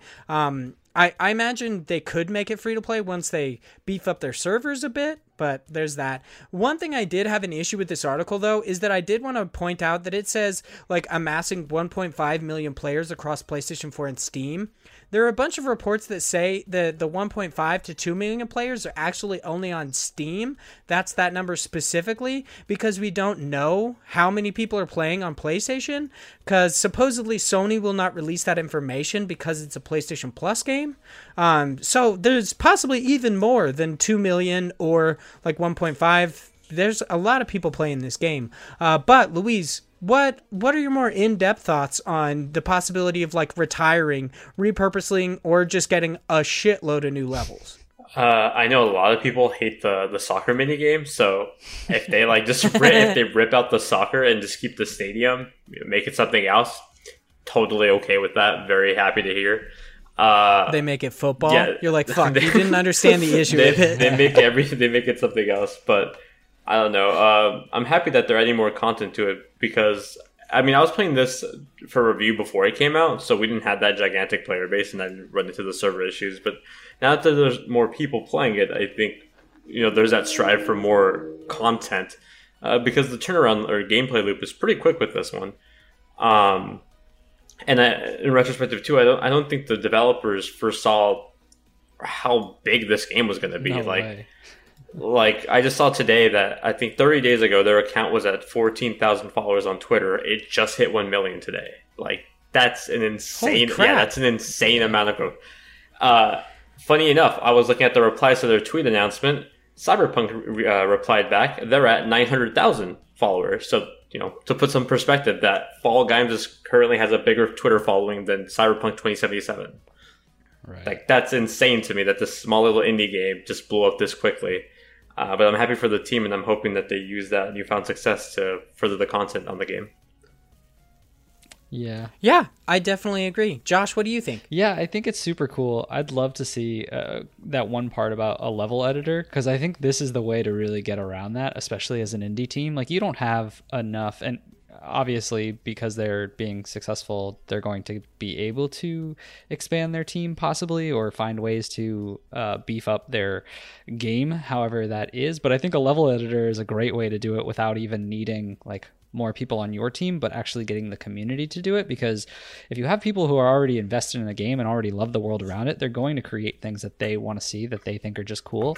And all you have to do is slap some kind of community voting system around that, and have some kind of like weekly or monthly system where, based on the top voted levels that the fans create, then get rotated into actual like official mode. Like they would just have to do like official mode or actual like these level editor modes where you have a rotation of any of these ones that are created, and then for the official games they could just pull in different ones, and that would make it so for those people who don't want to play possibly a ton of random just dick levels, they could just wait until the good ones that aren't just those actually get rotated into the normally designed levels. And then it would just be like the best of both worlds, because they can work on focusing on how they want to balance levels and also get an influx of that content as well on the side, so that you just have this constant flow of just a bunch of different new unique experiences that rotate and make this game so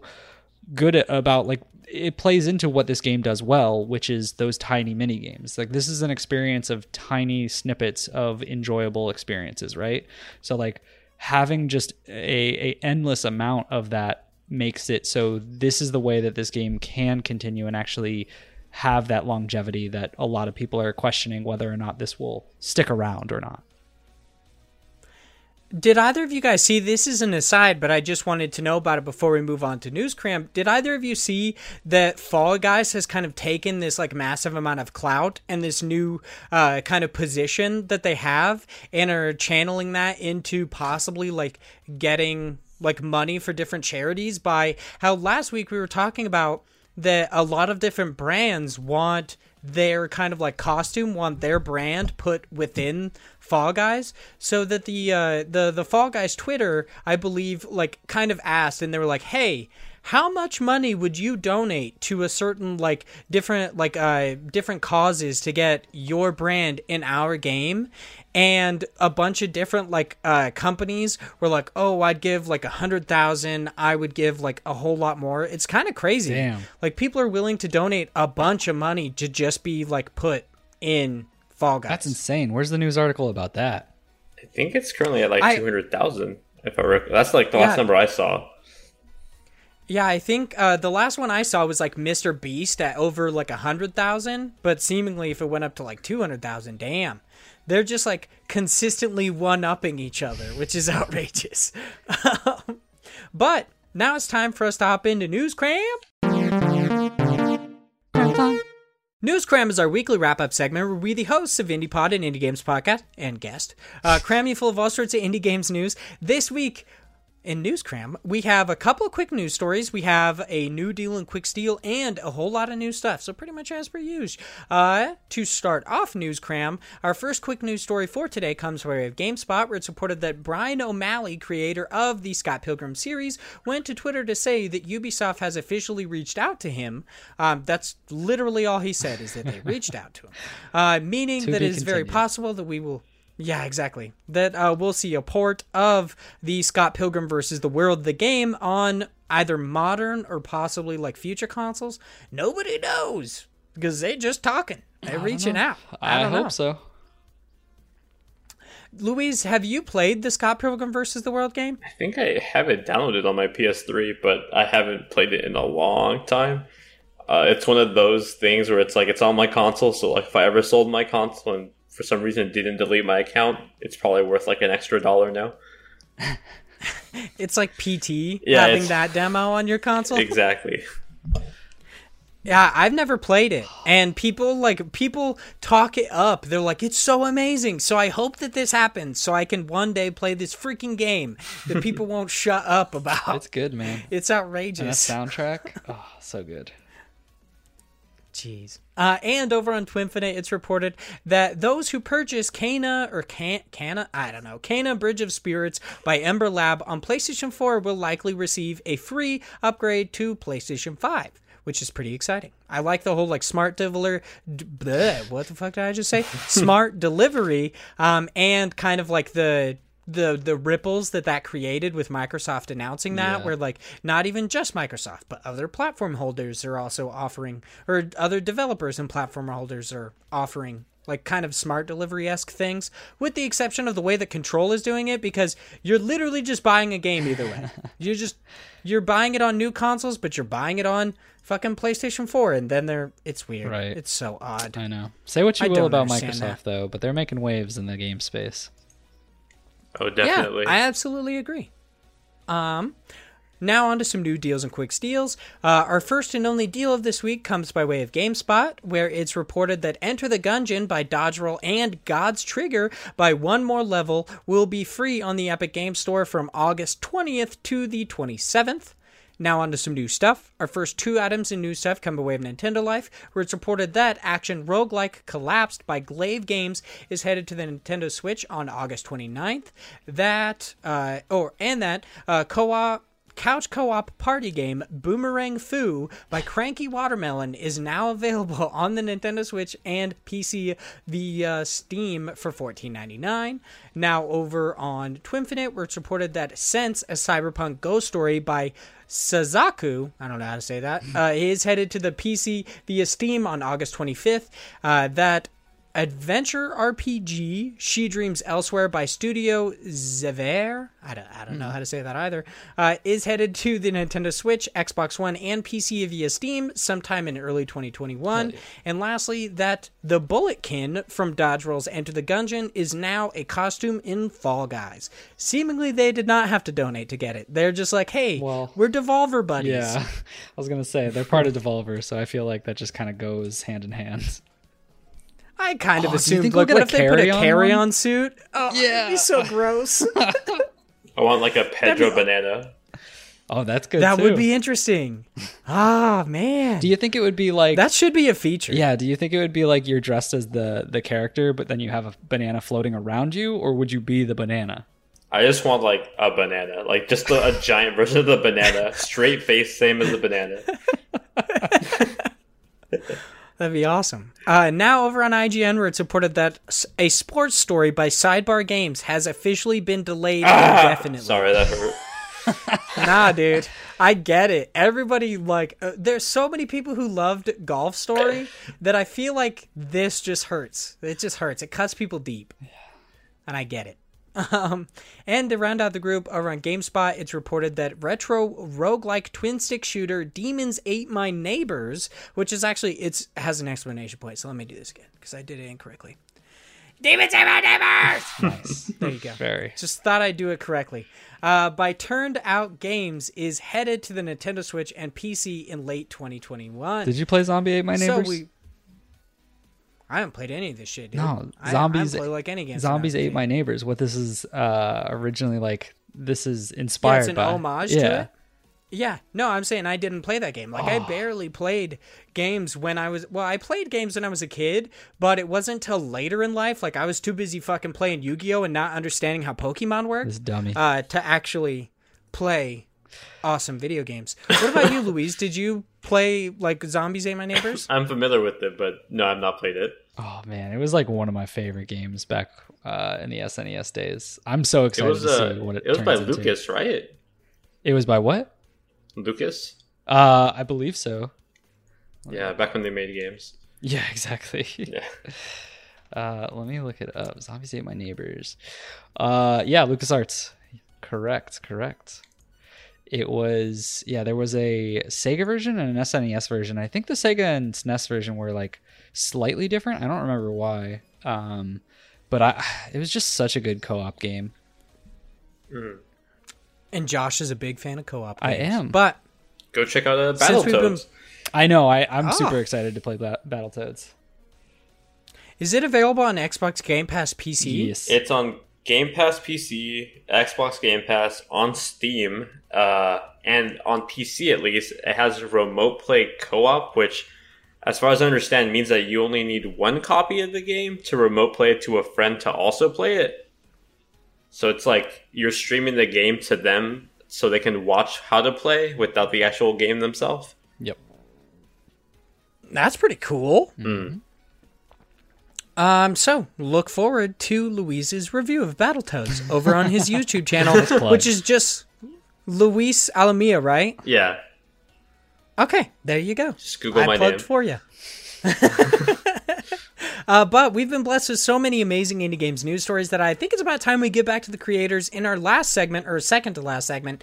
God bless the crowd. This is where the biggest of average Josh boys hops into all sorts of crowdfunding sites, finds something awesome for us to talk about, and we do just so. This week's pick is over on Kickstarter. It's called Nocturne, an RPG with rhythm combat, with like the subheader, I guess, is discover that eternal life comes with a sacrifice in this genre-defining RPG with rhythm combat. As of this recording, the developers are looking for $53,173. They currently have $3,061 with 59 backers and 28 days left to go. With the developers, of course, well, not really, of course, but being Pracy Games, Prace or CY Studios is actually how it is. Not even games, dude. I didn't fucking. We just I put totally words messed in that there. up.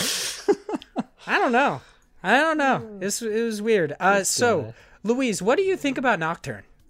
It looks interesting. I have like this knack for really getting invested in rhythm games that aren't like traditional rhythm games, and this sort of interests me in the fact that it takes that approach of traditional hit this note, but applies it in a different way than those traditional games.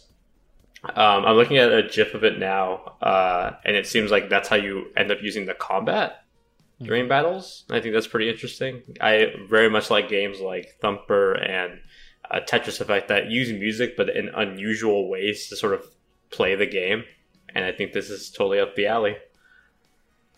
Yeah. Did you play at all or enjoy like Crypta the Necrodancer or Cadence of Hyrule? That's exactly what I was thinking too. It looks like something that would be with Cadence of Hyrule, and I enjoyed the most recent one that came to Switch.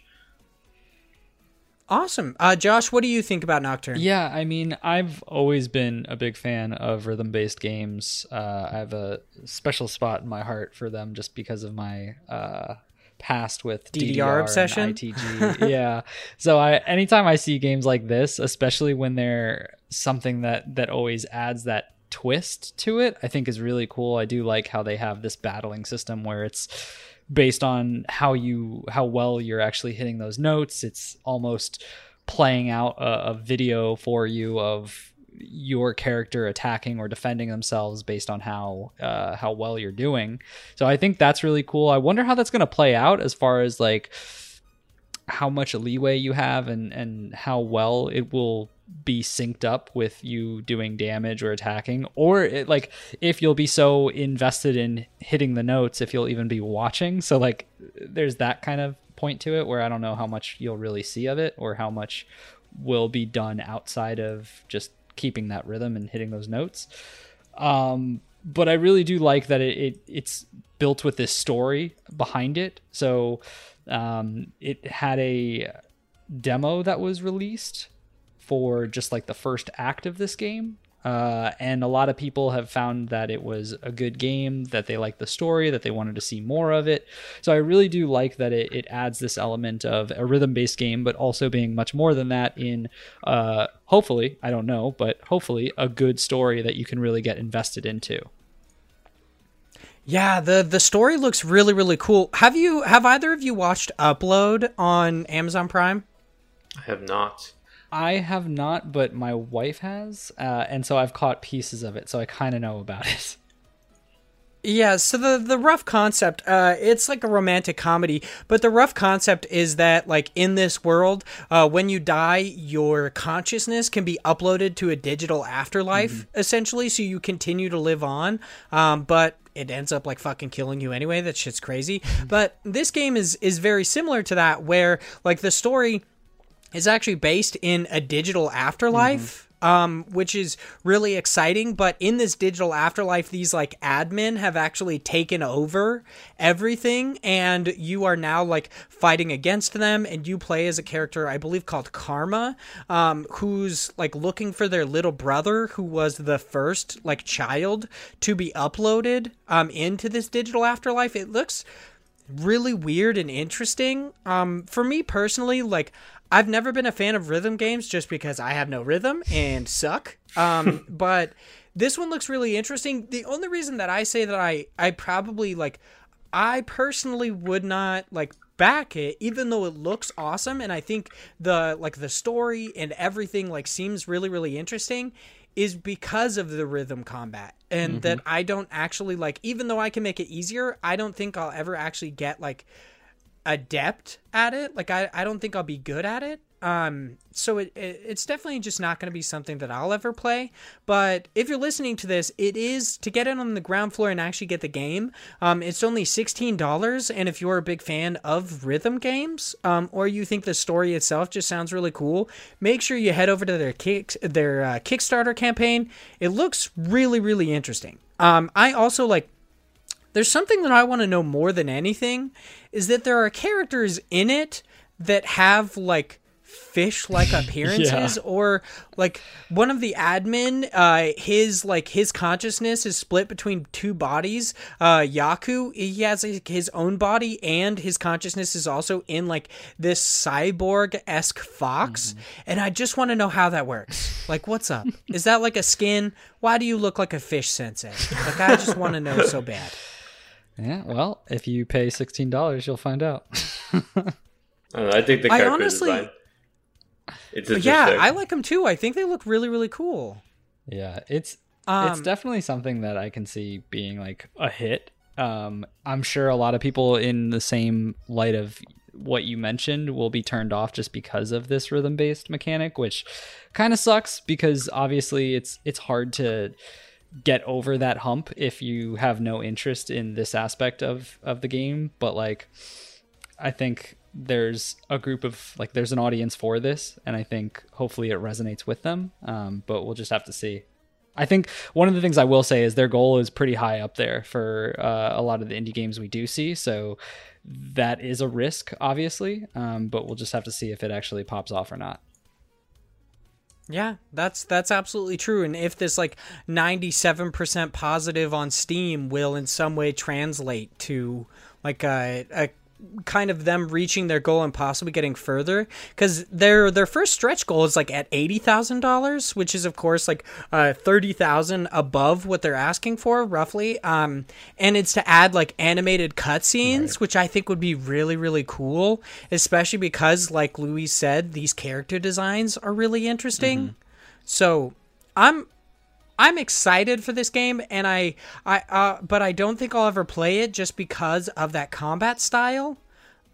It's just, I don't think I will realistically be able to play it, because I am not good at video games in general, let alone this hectic ass shit. Like, it looks crazy.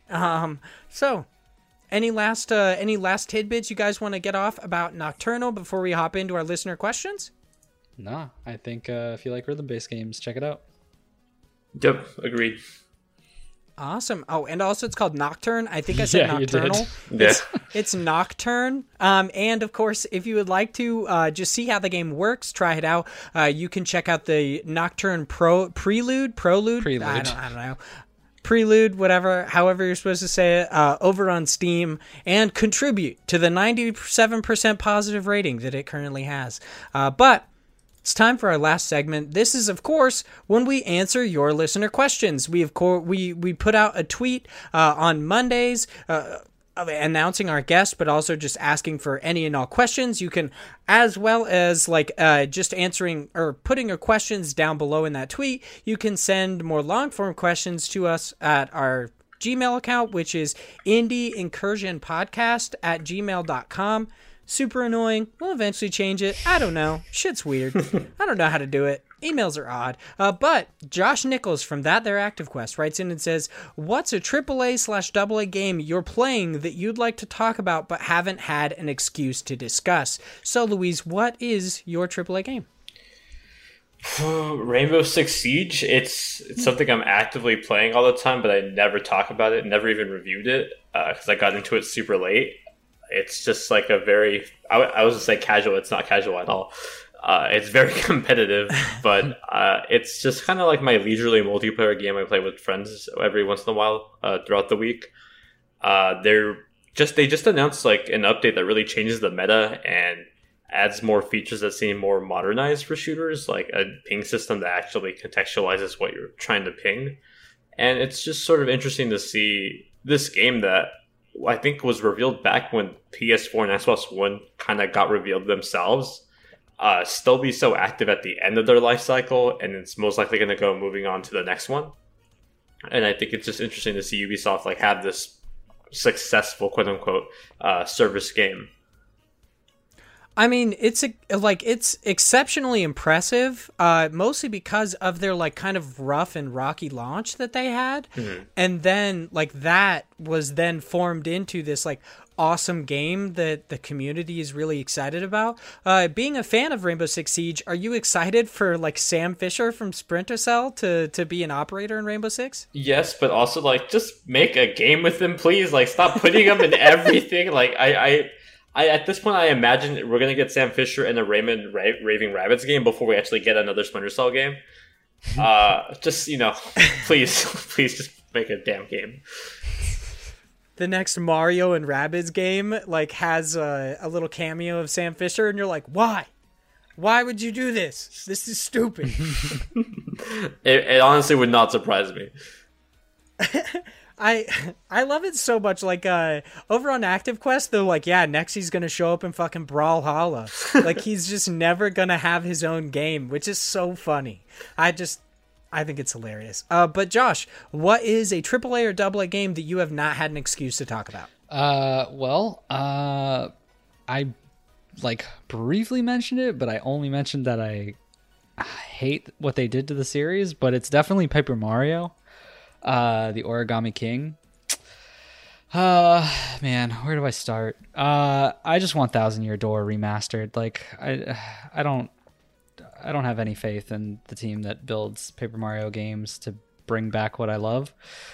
Don't get me wrong, it's not a bad game. Paper Mario and the Origami King is a good game. It's just not the game I want. It's not an RPG. It's a puzzle-based adventure game, and I'm just not looking for that when I think of Paper Mario. But man, it's just, I don't know.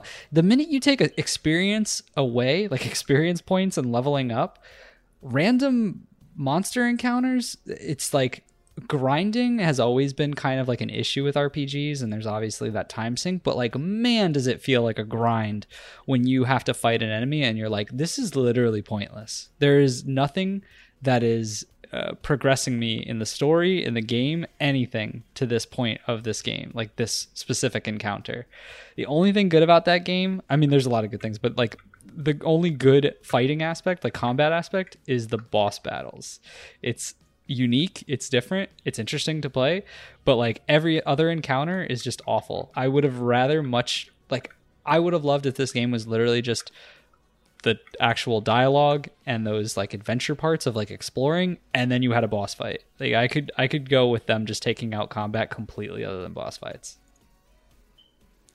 I've never played like a Paper Mario game, but how do you feel about, like, I was listening to Active Quest earlier this week, their most recent episode, and I believe Josh specifically, he was the one who brought up the fact that they'll never Paper Mario and they'll never that they that Paper Mario and the Origami King has sold like 2 million copies, which is drastically oversold a Thousand Year Door. I mean, here's the thing. It's like kind of a self-fulfilling prophecy, right? If they would have made a Thousand Year Door-esque game, it still probably would have done that 2 million in my eyes, because I think this is just the Switch is blowing up, and there's so many people who wanted a Paper Mario game, and there's so many people like me who bought it because they were like, it's a return to form. This is probably going to be good, and then got disappointed.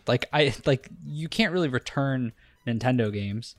So like, I want to see how many people actually were like, yep, this is what I wanted out of those, amount of people. But still, like, this is going to be something where obviously they are never going to go back to Thousand Year Door because of this success and because they haven't really lost much. But at the same time, when you're looking at like how much things sold back then, like, it's kind of like a biased way to look at things, because the popularity of video games today, when you think of how it was way back when, is so much different, and people buy and consume games at such a different rate right now as compared to like what they did then. But just from a face value, they're going to look at this and be like, nope, got to make it different each time. Yeah, it kind of reminds me of was it Comcast or Spectrum? It was some internet company was going to court and trying to get data caps back.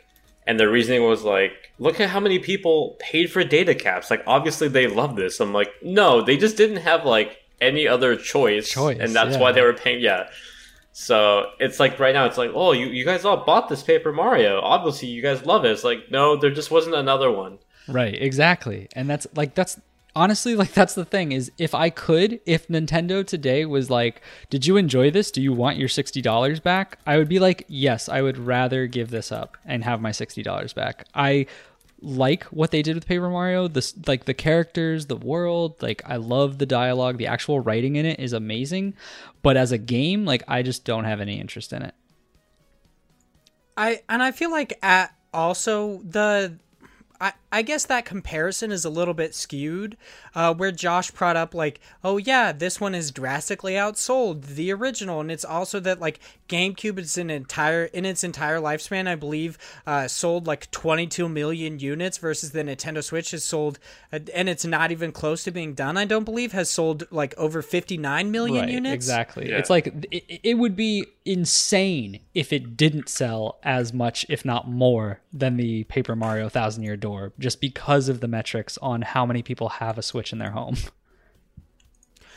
Plus, I mean, you also have to account that like this game came out in a year like of the pandemic, where people are looking for more wholesome games, and the fact that like there aren't a massive amount of games to play right now. Like recently more games have been coming out, but up until now there was like kind of a slow trickle of games. So there's that. But for me, AAA and like AA games that I haven't had a chance to discuss, I don't actually have a whole lot of time to play many of them. For like a while, I was playing Dragon Age Origins quite a lot when I was supposed to be playing Undertale, and that was a problem, but I never got a chance to talk about that. And like, I specifically went on Active Quest to talk about The Last of Us Part 2 because we have an indie games podcast and it's not an indie game, so I didn't get to talk about it until then. But like, that was a couple of them. It seems like anytime I'm playing like a AAA or AA game, I just don't get to talk about it really, because we talk about indie games, and otherwise I don't have a lot of game or friends that want to get deep into video games with me. So yeah, it's honestly been weird. Like, now that I'm thinking about it, in other years, I think it was much more relevant, but like this year especially, I feel like I just haven't played much of any of the mainstream games. Like, I've more just tailored, like, it's almost just because of the fact that we have this podcast, and I feel like I always need to be like, I need to be playing an indie game, so like I've kind of steered away from a lot of the bigger titles. Obviously when Cyberpunk comes out though, I'm gonna be all over that. Like, don't get me wrong, but I don't know. I've really gravitated toward indies in general and haven't really had a lot of chance or like excuses to be like, I really need to talk about this AAA game. Yeah.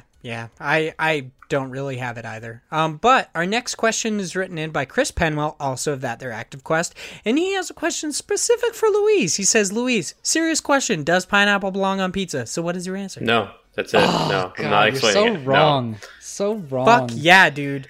Louise And this is is my on last the banned episode at this pineapple podcast. train.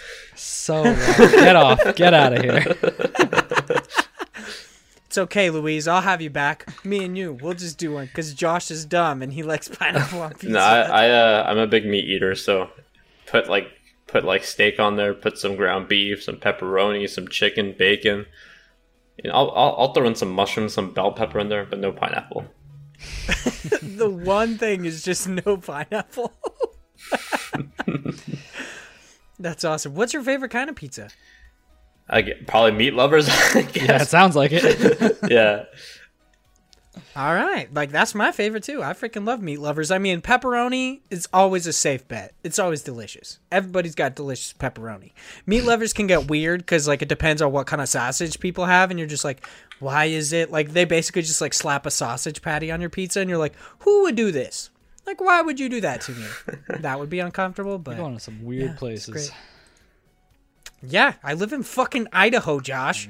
You think it's normal here? I don't fucking You know. live in Alligatorville. You're judging me? Why do you for think freaking I'm my never pizza? moving there?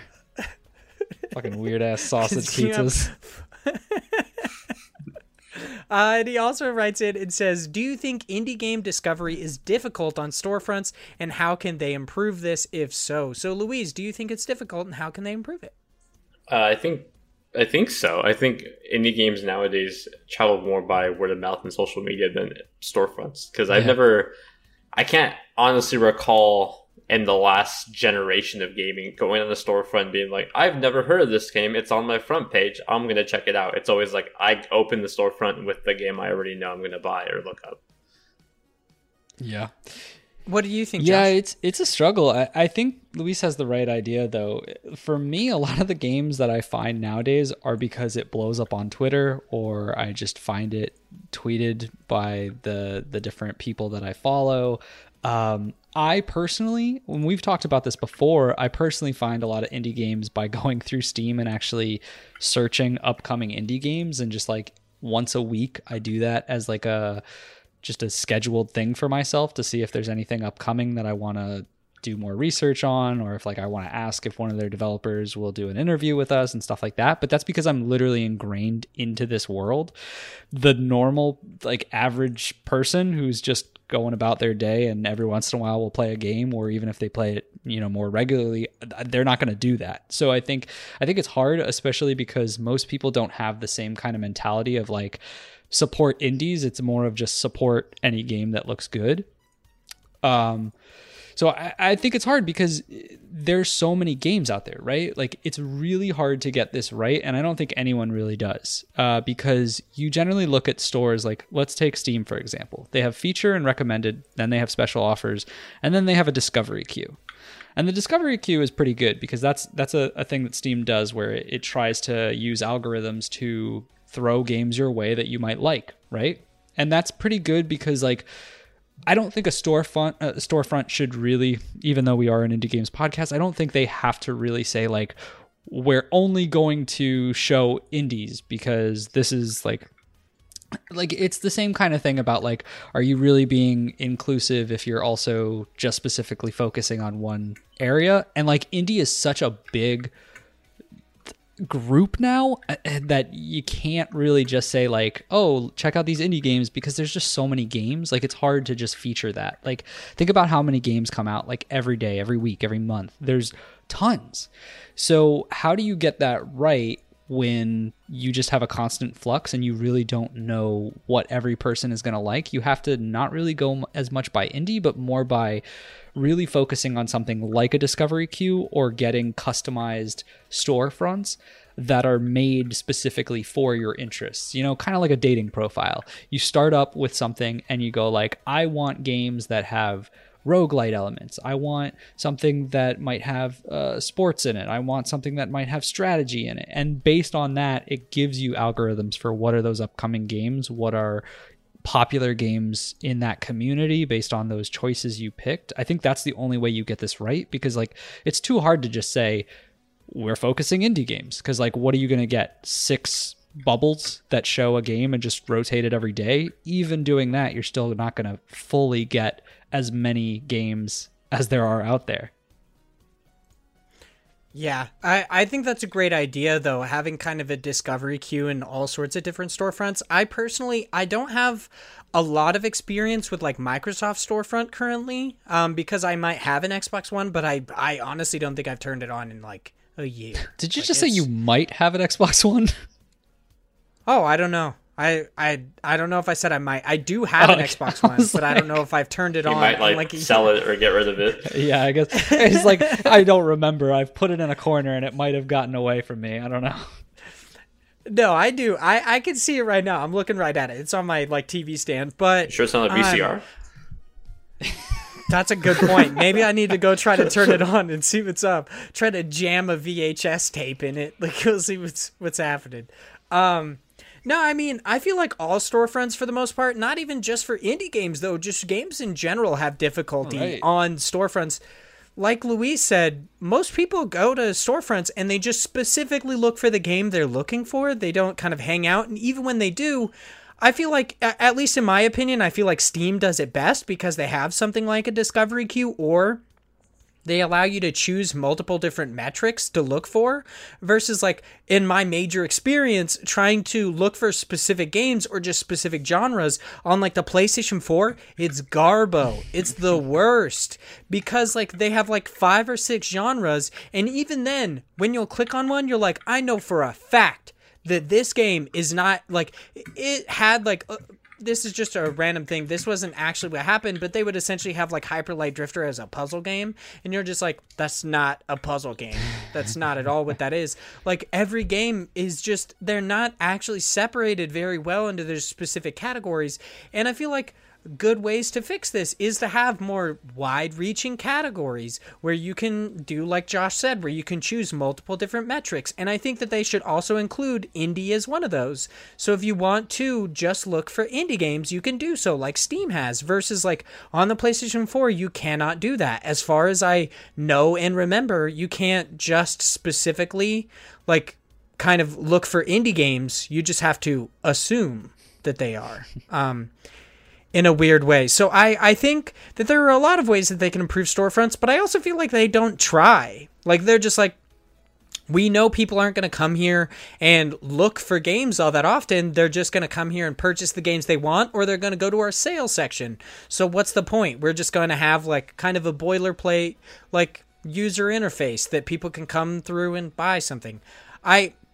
I honestly don't see anyone actually revamping their storefronts. I don't think they'll do it. I don't think it's a priority, really. Mm-hmm. Like, they seem to have like dialed in on something that they enjoy, and they're like, hey, this is what we're going to do. We're not going to change it a whole lot. But I think it would be nice if they did, because discoverability is a real issue in the games industry, especially right now with new games coming out literally every day and multiples. So yeah, it's just outrageous. It's tough. But our last question is written in by Will C., and he says, hey, Vaughn, Josh, and Louise. I'm sure you all read Nintendo Power magazines. What was your favorite section in them? For me, it was the fan art. You'd see some good stuff, even the crayon pictures of Kirby from 6-year-old kids that 6-year-old kids drew. And I love how he says, what parent let their kids use the postal service? Louise, did you read Nintendo Power, and what were your favorite section in them if you did? I was subscribed for a few years when I was a kid, and it definitely was like the interaction with the audience, because I think that was the most exciting thing for me as a kid. Like, when we didn't have internet channels back then, it was more like, hey, these people, like, in retrospective, they weren't really Nintendo employees, but they kind of were like working for Nintendo. Right. And it was cool to sort of have that interaction, or at least if you weren't lucky enough to get chosen, you would see other people have that interaction and think, maybe one day. Yeah, for me, and I had to look this up because I had Nintendo Power for as long as I can remember. But I didn't remember the actual sections. But some of my favorites were what they called classified information and pack watch. So classified information was their section where they, back in the day, you didn't have anything like the internet because it was still, for the most part, becoming a thing. And then even when it was a thing, it wasn't as readily accessible or just easy to use. So you didn't get that same feeling of like knowing cheat codes or being able to look up secrets or tips or things like that. So classified information was a section where people would write in tips or things that they had found in games that were like not obvious. And so you'd find these little hidden bits of information in this, and it would be just so crazy because you'd be like, what, you could do that in this game? Like, I had no idea. Like, because obviously the world of video games and secrets and cheats and things like that were still just becoming a thing as far as like Easter eggs are concerned. So I always loved that part. And then the other one was Pack Watch, just because that was all about upcoming games. So just looking into the future at what was coming. I loved looking at the Nintendo Power magazines and being like, oh, look at all these cool games that are going to happen. And it's like, I have this really vivid memory of this strange, so if you remember Diddy Kong Racing had like 10 characters or something, all wacky characters, and each one of them, there was this one Nintendo article that had like every month Nintendo is making a game for these characters, and it was like this big thing, and I was like, that's crazy. And then they came out with the Conker's Bad Fur Day, which was like that one who was in Diddy Kong Racing where he first started, and I was like, oh man, they're gonna do it. They never did any of those other games, and maybe it was just because Conker's Bad Fur Day was such like a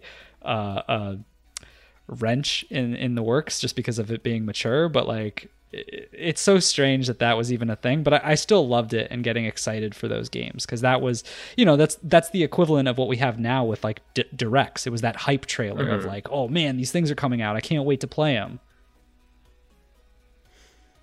So for me, I'm glad to be the odd man out. I have literally never seen a Nintendo Power magazine before. Childhood. Gotta get out of Idaho. The only times, the only times I've ever seen them is in like TV shows and stuff like that, or like seeing people talk about it online. I've never seen a Nintendo Power magazine. I loved them in real life. Like, I honestly feel like I missed out in a big way. And I was like, I initially was like, oh, maybe it came out like before I was really ingrained in the games industry, but looked in it like fucking Nintendo Power ran until like 2012 or something like that. And I was like, yeah, have fun. I don't even know what happened. Have fun saving your $20 a year, sucker. But I've never seen a Nintendo Power. I read Game Informer, but that was because like I came across it because it was at GameStop, right. And that was like one of the only game stores we had. And Nintendo Power, I had always heard about it, but never actually knew how to get it, let alone like convince my parents to let me get it. Like I could barely convince my parents to give me like freaking $10 a month for RuneScape membership, let alone asking them for freaking Nintendo Power. So yeah, I never had that experience. I love how he says, I'm sure you all read Nintendo Power magazines. No, never. I've literally never read one. I've never even seen one. So no childhood. Hate to disappoint, Will C. My childhood fucking sucked. Clearly. Okay. Jeez. But that is the end of this podcast. Thanks so much. I always say podcast, but I mean episode of the podcast, or just episode. That is the end of the so podcast. Much, it everyone. Ends with this episode. This is the last one. Thanks for being on it, man. I mean, he does agree with me that pineapple doesn't belong on pizza, and I think that'll enrage Josh in such a way that he refuses to come on the podcast anymore. I quit. So this is the end of the podcast. Thanks everyone so much for listening. If you would like to chat with us outside the show, you can chat with us specifically at IndiePod on Twitter. Once again, make sure that you follow us there. You get notifications for our episodes, for like our giveaways, our question tweets, all sorts of awesome stuff. You can follow me specifically at Hyde Legion. That's HYDELEGION on Twitter. You can chat with me about like anime, all sorts of dumb shit, indie games. I don't know. I talk about the dumbest stuff. You can follow Josh at _Josh90 on Twitter. Is there anything that you want to pimp out right now, Josh? No, the only thing that I'd want to shout out is the new interview with Xavier Moni, the Kind Camille, which is now out on Kickstarter. They have that campaign. The interview was very interesting. It's a nice, calm, like relaxing adventure game where you're just doing small acts of kindness, which I think is pretty cool and unusual in today's indie game space, or just not really indie game, but video game space. I think it's definitely worth a listen, and it's a rather short one. It's only 24 minutes, so it's not like a crazy chunk of your time. If you got some time to kill, check it out. And Luis, where can people find you and your work? You can find me at youtube.com/LuisGVN and twitter.com/Luis_GVN. I tweet about games and talk about Tetris a lot. Cool. Are there any new upcoming videos that people need to watch out for on your YouTube channel other than your Battletoads review, which I already freaking told people to go watch? So yeah, the Battletoads review should be live by now. Depending on when this goes live at some point this week, I'll be reviewing Raji, Spiritfarer, and the folks at Genki sent me this like really small Switch dock that's essentially like the size of an iPad AC adapter. So I don't know the order yet, but those are all coming out within the next 10 days, hopefully. All right, well, there you go. This one will go up this Friday, so... Oh, yeah, never mind. It'll be after this episode. So eventually. Well, people can still watch your Battletoads review. There you go. Yeah, turn on the notifications. You'll get it when it's done. That's it for this episode. Thanks, everyone, so much for listening, and we will talk to you next week. Bye, guys. Bye-bye.